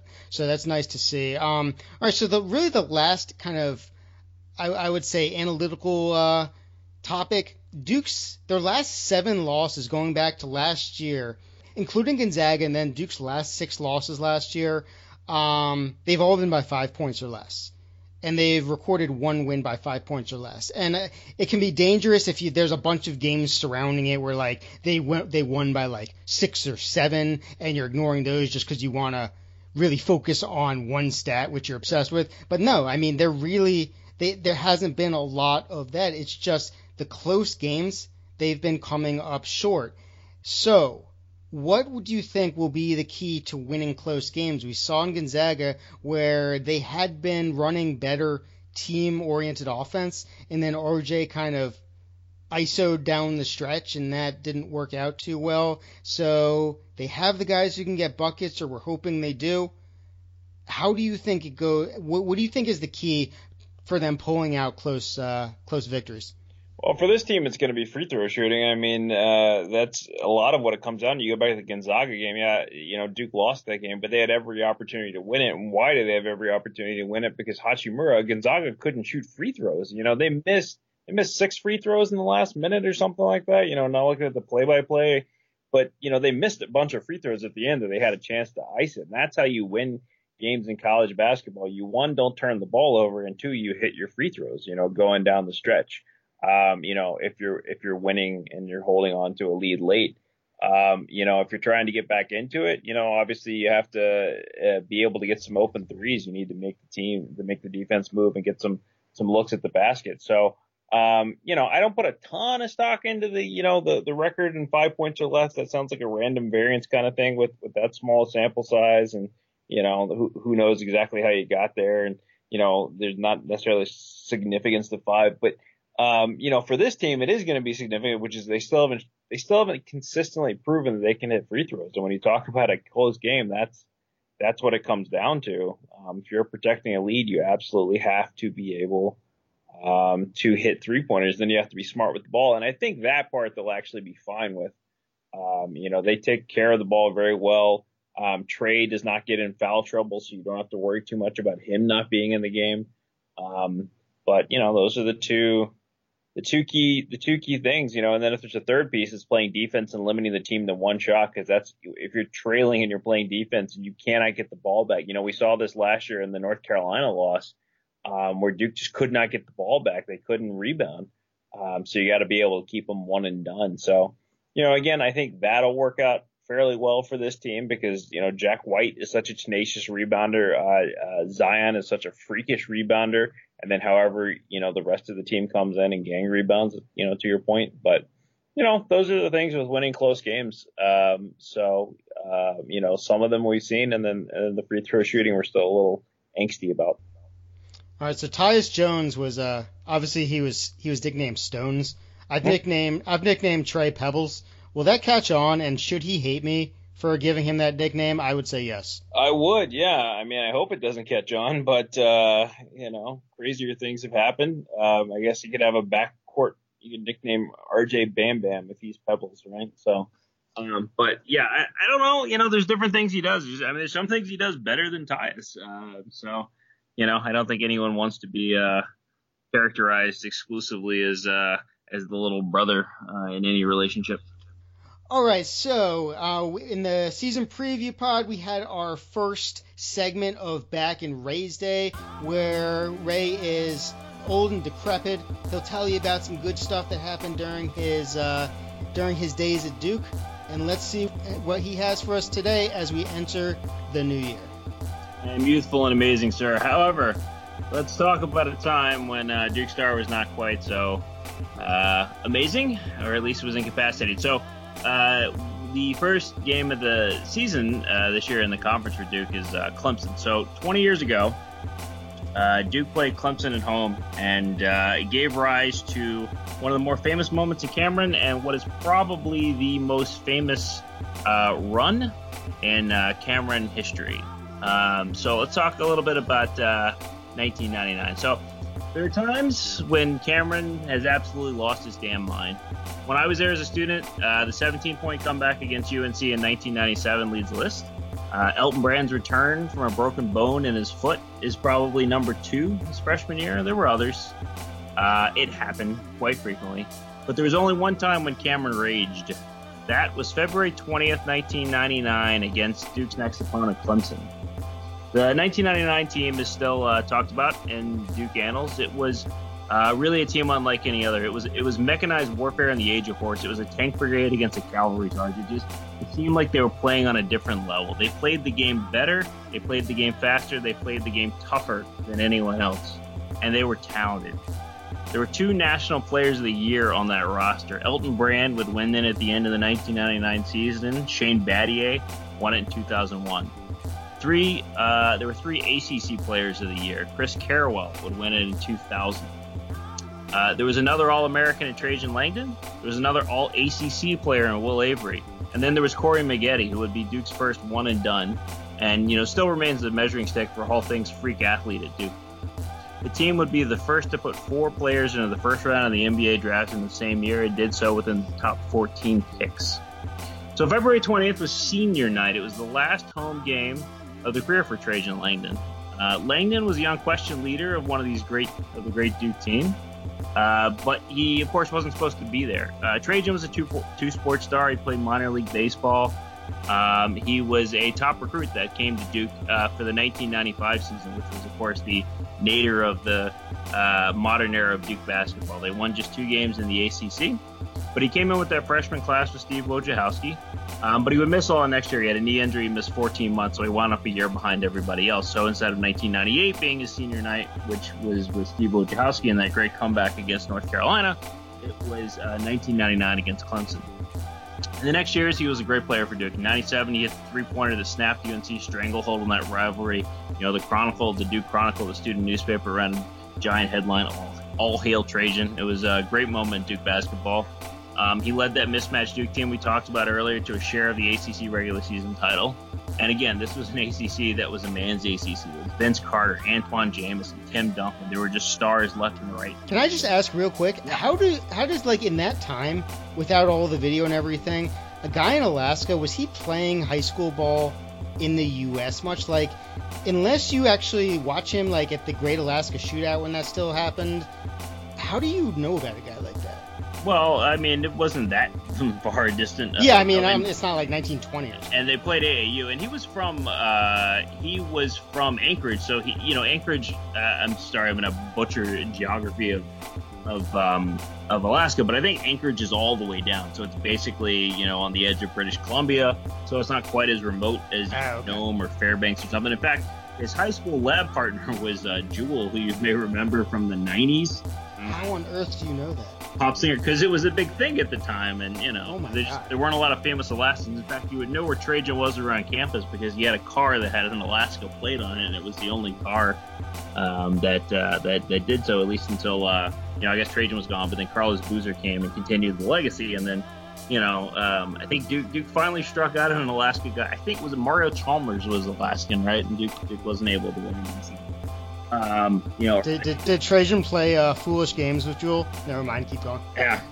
So, where were we? 1998. So, so Trajan in 1998, he led, Duke's Redeem team all the way to the Elite Eight. So that was a great team in 98. They always get overlooked because 99 was so good.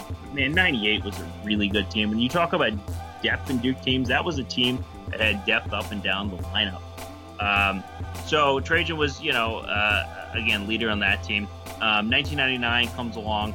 Everyone looks to Trajan. He is captain of what is, arguably Duke's best team ever, certainly on the short list. On the way, he set the Duke school record for three-pointers. He became one of just 6 Blue Devils to be first team all-conference 3 consecutive years. And so by the end of February, his career was coming to a close. That Duke team was becoming mythic in its own time. One of the great superpowers of that team was its ability to put on runs. The last 4 minutes before the half, became something out of a video game. It was like bonus strength was awarded. It was Popeye eating his spinach. There was something about that team that as they closed in on the end of the first half, they just ran away with games. And the other corner that day, they were playing Clemson. So, Clemson, you don't think about them necessarily as a great basketball power, but by that point, Rick Barnes was there. The program was generally doing fairly well. They'd been ranked the previous year. They kind of always gave Duke fits. Coming into that game, they were only 4-9 in the ACC, but they'd really been a problem for Duke. A year earlier, the 24th ranked Clemson had 2 shots to beat Duke in the end of that game, but they couldn't connect on either one. And that was an interesting end of the game because Duke had the chance to hit the last shot. They missed it. It went back the other way, and Steve Wojciechowski gets a tie up, right? And everybody's flipping out in camera. All Duke has to do is inbound the ball and shoot free throws. Well, they can't do that. Shane Battier hands it to, Steve Wojciechowski, 2 guys who barely ever committed a turnover in their Duke careers, and they turned the ball over. Wojciechowski just dropped it right on his foot, went out of bounds. So Clemson got 2 shots at it. It was a Sunday afternoon game. Brent Musburger was there, ABC Sports, big deal. Anyway, Terrell McIntyre shot from the free throw line, clanged off, and then Clemson had a second chance to win it, and they missed a shot. So 1999, Duke was in the midst of a 35-game home winning streak at that point. Only 2 teams during that stretch, North Carolina and Clemson, had come within 7 points of Duke. That's how badly they were blowing teams out. This is the 98 team as a team that beat, UCLA by nearly 40, a top 10 ranked UCLA in Cameron the previous year. But Clemson had hung with them twice, and then the 81-80 final was the closest anyone had come. So Clemson came into that game with a lot of swagger. Again, they were just 4-9 in the ACC, but they won their last 2 games by 56 points, so it wasn't exactly going to be a walkover. And they did have talent on that roster. Senior point guard Terrell McIntyre was a 3-time All-ACC player himself, really one of the great ACC points of the 90s. Harold Jamison was about as tough and physical a player as the ACC would ever see.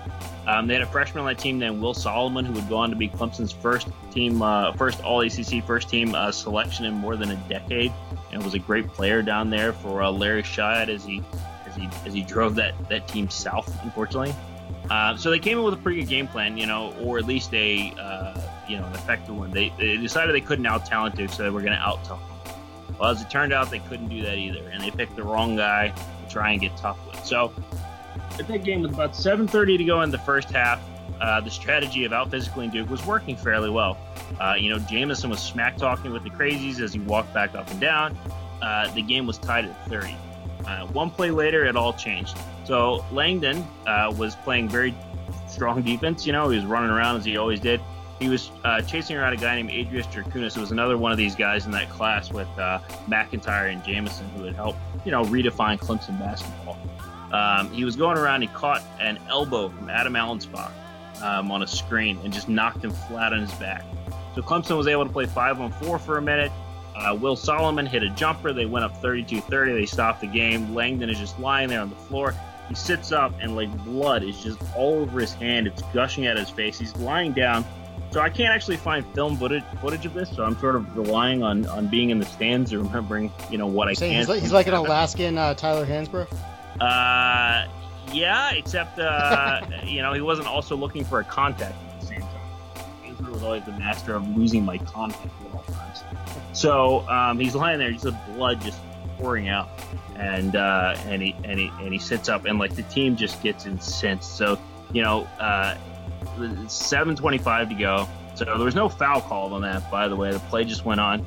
But they stopped Rick Hartzell was the referee that day, the head official. He stops the game, so that people can come, trainers can come look at Trajan, and he's just sitting there. He's got, just the blood on his hand, his blood all over his lip, his face is and like crazies. Everybody just sort of lost their collective mind at that point. It was hell breaking loose in basketball shorts, right? Mike Krzyzewski rips his jacket off, and he all but rips Rick Parks' head off. The crazy start chanting "You will pay."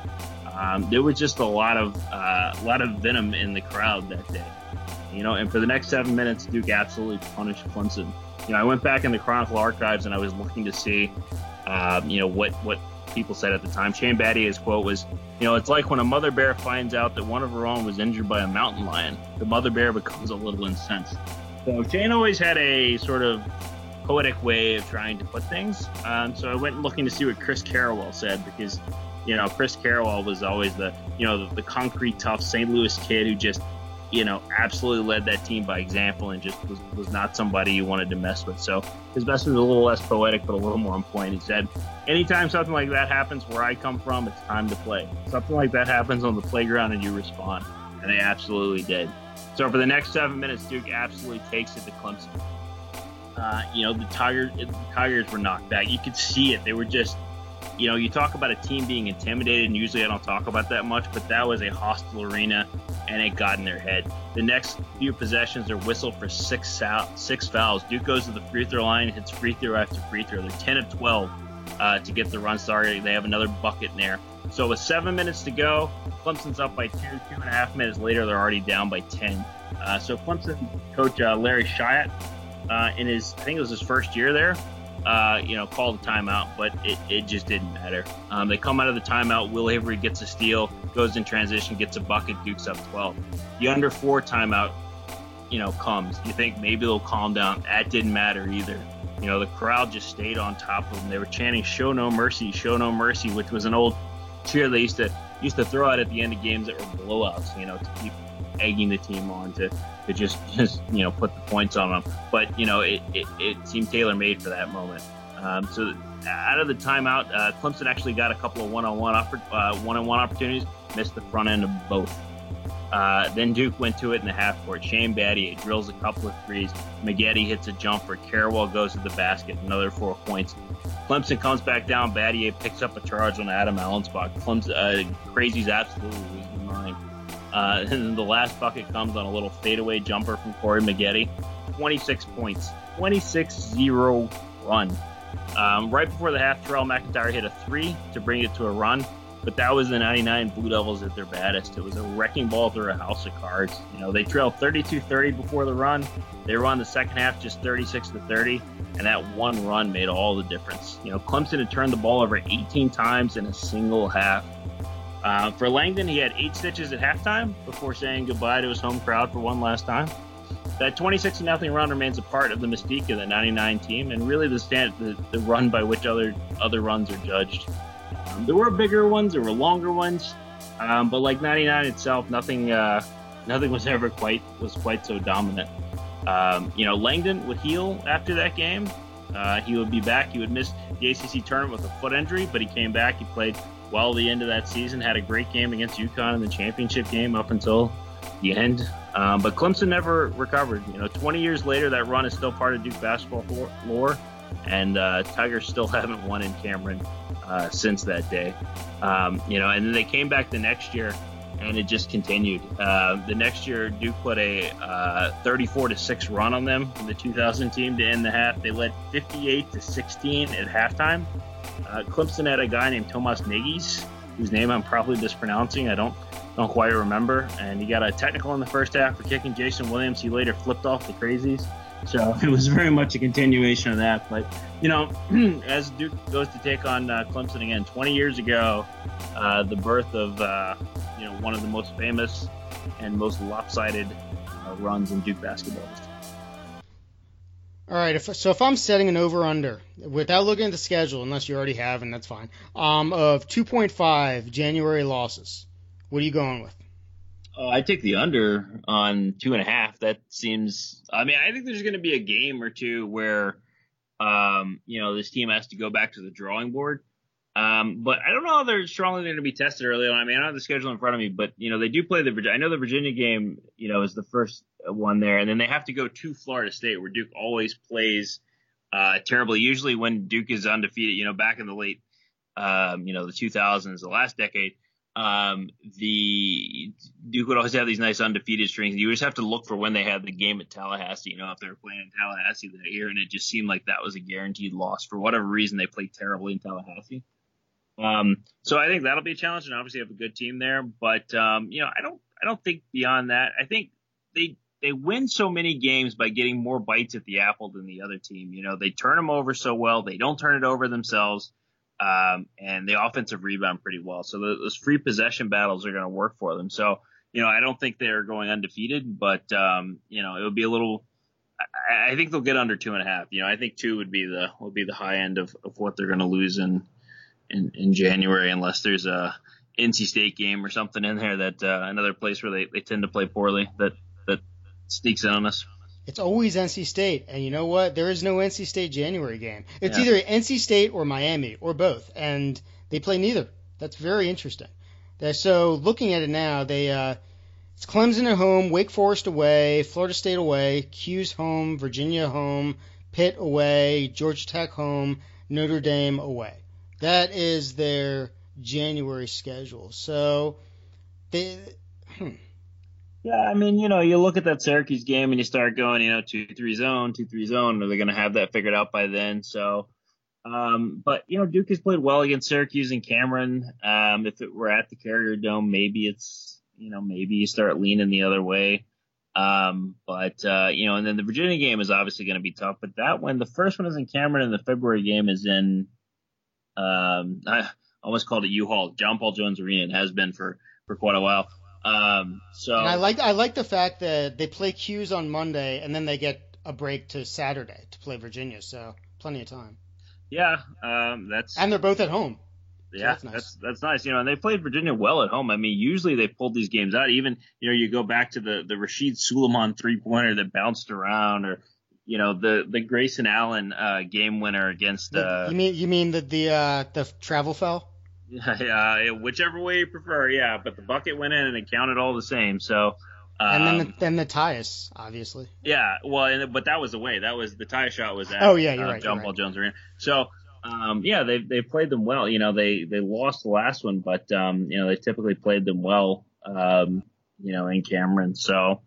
But again, I think there's still going to be a reckoning. I think there's going to be a game or two where they look terrible and they lose by 10, and everybody's screaming for somebody's head, and they have to go back to the drawing board. It's just like the 2015 team. Now, 2015 it was defense. This year it'll probably be half court offense. It's even worse, and the transition offense doesn't work as a band-aid over it. They just don't generate enough turnovers.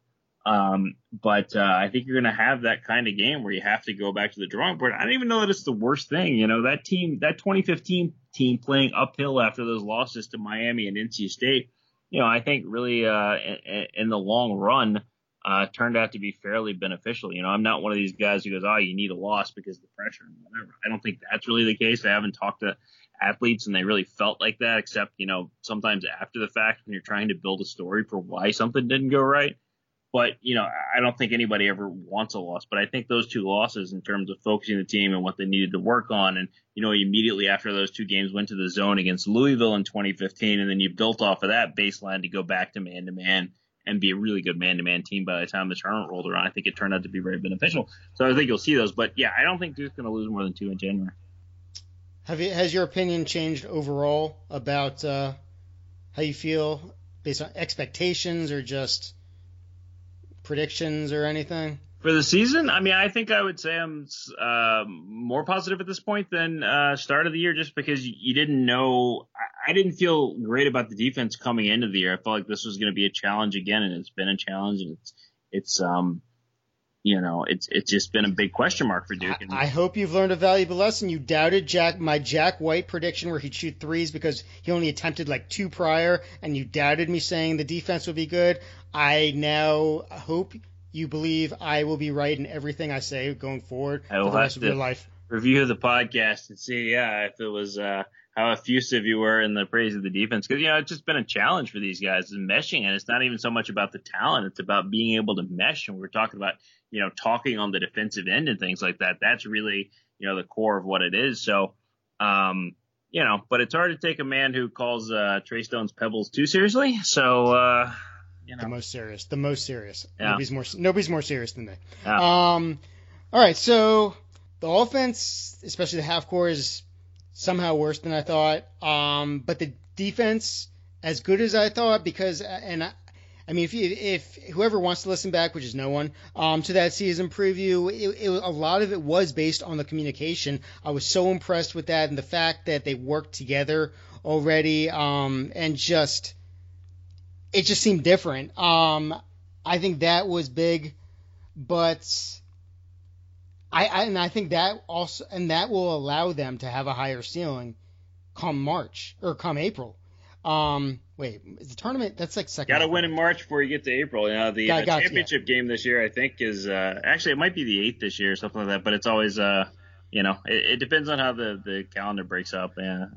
Yeah, and I think the defense being better than even I thought, I think that automatically raises the ceiling because that we've seen so often the opposite be true with just based on talent. The offense is always going to get buckets no matter what. Now they got to figure out something for the offense to get buckets in half court, but the defense, it's much more trusted. Not totally, as I said, we still need I still would like to see them play against more experienced, high quality point guards. But I mean, this isn't the NBA. There's not all-star point guards everywhere. The college isn't flooded with them. I mean, the offensive talent is going to be generally less than. So I don't think they need to be perfect, and I think they've already shown enough to feel really good about it. So I would say my X factor moving forward player still Cam. My X factor just situationally, I would like to see what Coach K can do in terms of in-game, game-to-game, just fluid, kind of just changing things up, trying to create action, putting guys in the right position based on their skill sets, not trying to have guys fit into this motion offense. I mean, everyone runs motion offense these days at this point, pretty much. But it's basically just kind of RJ just with the ball and everyone else watching or passing one pass and shoot. I want to see more creativity, and I think this team has it moving forward. So I think the situational or team X factor is Coach K and what he does with the offense. So I'm going to go through, if I had to make a New Year's resolution for RJ, I would say just get other guys more involved if able. Cam, I would say have confidence that your teammates trust you and you don't have to try to do so much in such short spurts. Trey, I would just say do whatever you can in half court to get the ball and try to initiate even if it's not coming to you automatically, which is probably not what Coach K would want. He wants you to accept your role and to do what the offense says you should do. So I'm being insubordinate just by saying that, but whatever. Zion, I'd like to see him be a little more selfish on offense, but just keep doing what he's doing. Jack White, keep doing what he's doing. He can't really improve on how well he's playing. Javin and Bolden, I haven't really talked a lot about them, but I think Javin, he's shown his foul rate's gone down a little bit in the last couple games, which is fantastic. In Maui, he had like 8 fouls in like 21 minutes at one point, and it's just hard to trust somebody like that on the court when they're constantly fouling and, as you said, twitchy. So if he can keep it going, just in terms of playing smarter, but still keeping that aggression, I think he plays his role fantastically. Bolden, when the time comes for it, when he's playing against bigs, he can have one of those Auburn games, provide huge blocks, huge plays right there. O'Connell, just keep working on that defense, the offense. Everyone knows he can heat up real quickly on offense. The key for him, focusing on that defense. Mike Buckmeyer, stop being trash. So that's my New Year's resolutions for each Duke player. I know there's some others like Vrank. It was great to see Vrank get some minutes early in some games, totally unexpected. I think San Diego State, like everyone was in foul trouble, all the bigs. So he actually played a lot more than expected. One of my questions in the pre-season preview was, will Vrink see legit minutes? And like right away, it almost seemed like he did. I wouldn't expect too many moving forward, but it was good to see. Has Joey Baker, has that been official where he's redshirted? I mean, I feel like it has to be at this point. Well, it's not official after the year. You don't okay. petition the NCAA after the year, so nothing will be made official. I mean, I don't know if Duke would informally announce that they're not going to play him, but considering he's gotten 0 minutes so far, I assume that's a settled question. And, they don't need him. I mean, there's nowhere to fit. It's the same thing with Vrink. Like, how do you get Vrink minutes? The only way you get Vrink minutes is if you decide to go big and then Bolden is in foul trouble. So, a lot of these guys are the third options, with a lot of different cards that can be played. And that, when we talk about defense too, that's another nice thing about the defense. There's a lot of different cards that you can play with this team. You're not locked into a single lineup. If you're playing that experienced point guard and Trey absolutely can't get it done, you can put a Bolden in there. You cannot switch to 5. You can leave in that back layer of rim protection as you need it. If you want to switch 1 through 5, you can put DeLaurier in there.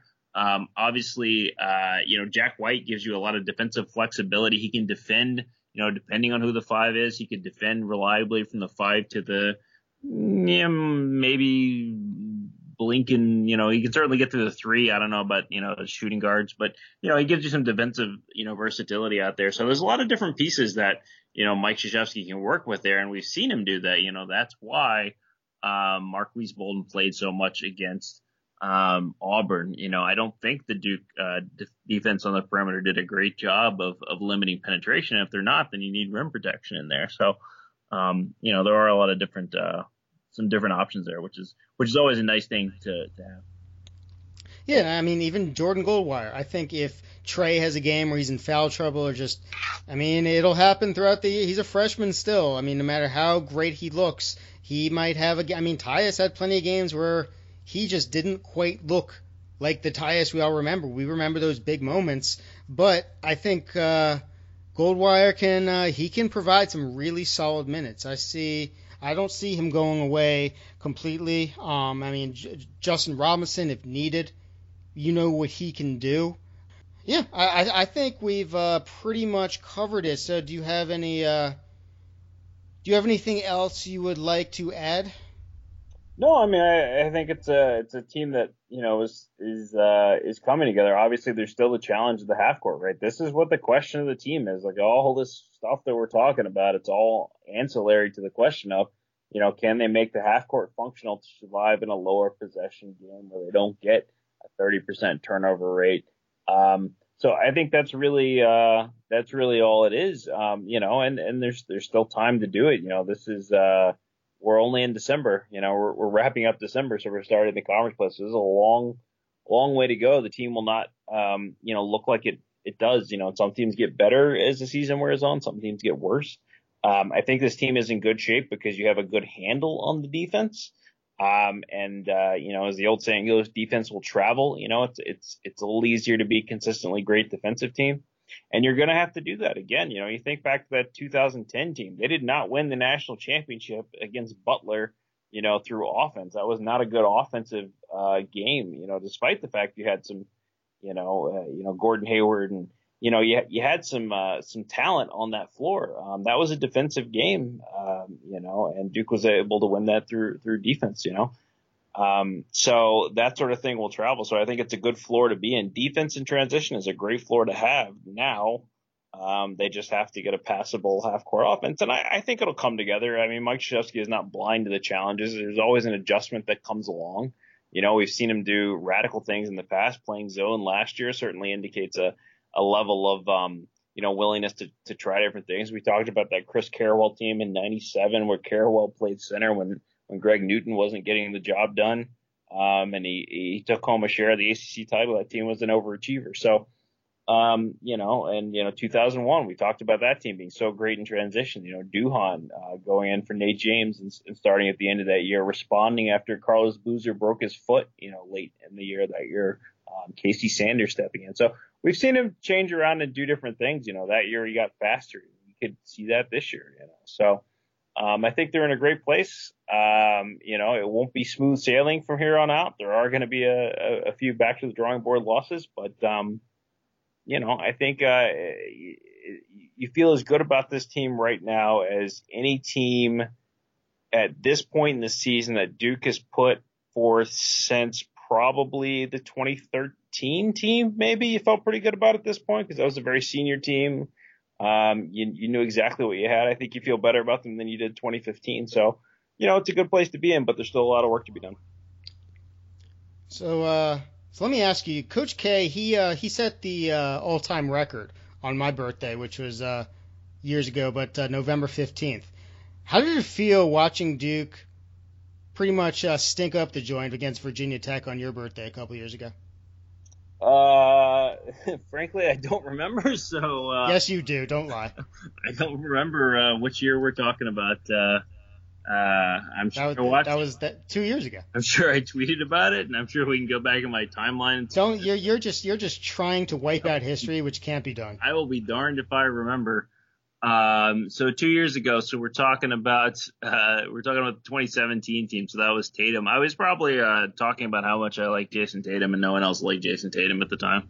89-75. It was just an embarrassment, and your birthday was the cause of it. Yeah, well, it's December 31st is a challenging day for a lot of people. So, my apologies to Jason Tatum. I hope he accepts, but I wouldn't blame him if he doesn't. All right, so basically what Ray and I are going to try to do, don't hold me to this because I don't want to make empty promises. It's on me as much as it is on Ray. When we don't record for a while, this is a big overview, the non-conference recap, ACC preview, plus just the fact that I do a lot of projecting, and with the way that with this Duke team, it's been pretty tough to do it without legit sample size. I'm not just going to throw out takes just to have takes. So Ray and I are going to try to record weekly, at least most weeks. We can't guarantee all of it, but each week. But we are going to do our best. And once we do that, then the pods are going to get shorter. It's going to be more concise, but it will relate specifically more directly to Duke's recent games and what's happened, not just skill sets and stuff like that. It's going to be what's happened, what needs to improve, what we saw, and just a lot more direct. So hopefully we can get these out sooner to you. If not, I never said this. I never mentioned it. We both have busy lives. Ray's roller skating, if not every day, multiple times a day. So hopefully you can fit time for the pod into your roller skating shenanigans. But for now, thanks so much, Ray, for joining me and recapping everything that's gone on. I hope to do it again soon. Duke, they play Clemson on Saturday, so that should be a fun start to the year. And it is your birthday now, so happy birthday to you, and happy New Year's to everyone when it'll be New Year's when this comes out. And we will be talking to you soon. Any last words, Ray? Strap your skates on, y'all. Like roll bounce, little bow wow and roll bounce. So I will be talking what to I was you. going for right there, yeah. I'll be talking to you guys soon. Follow on iTunes or subscribe on iTunes, rate, review, do what you do, all that good stuff. And we'll be talking to you soon.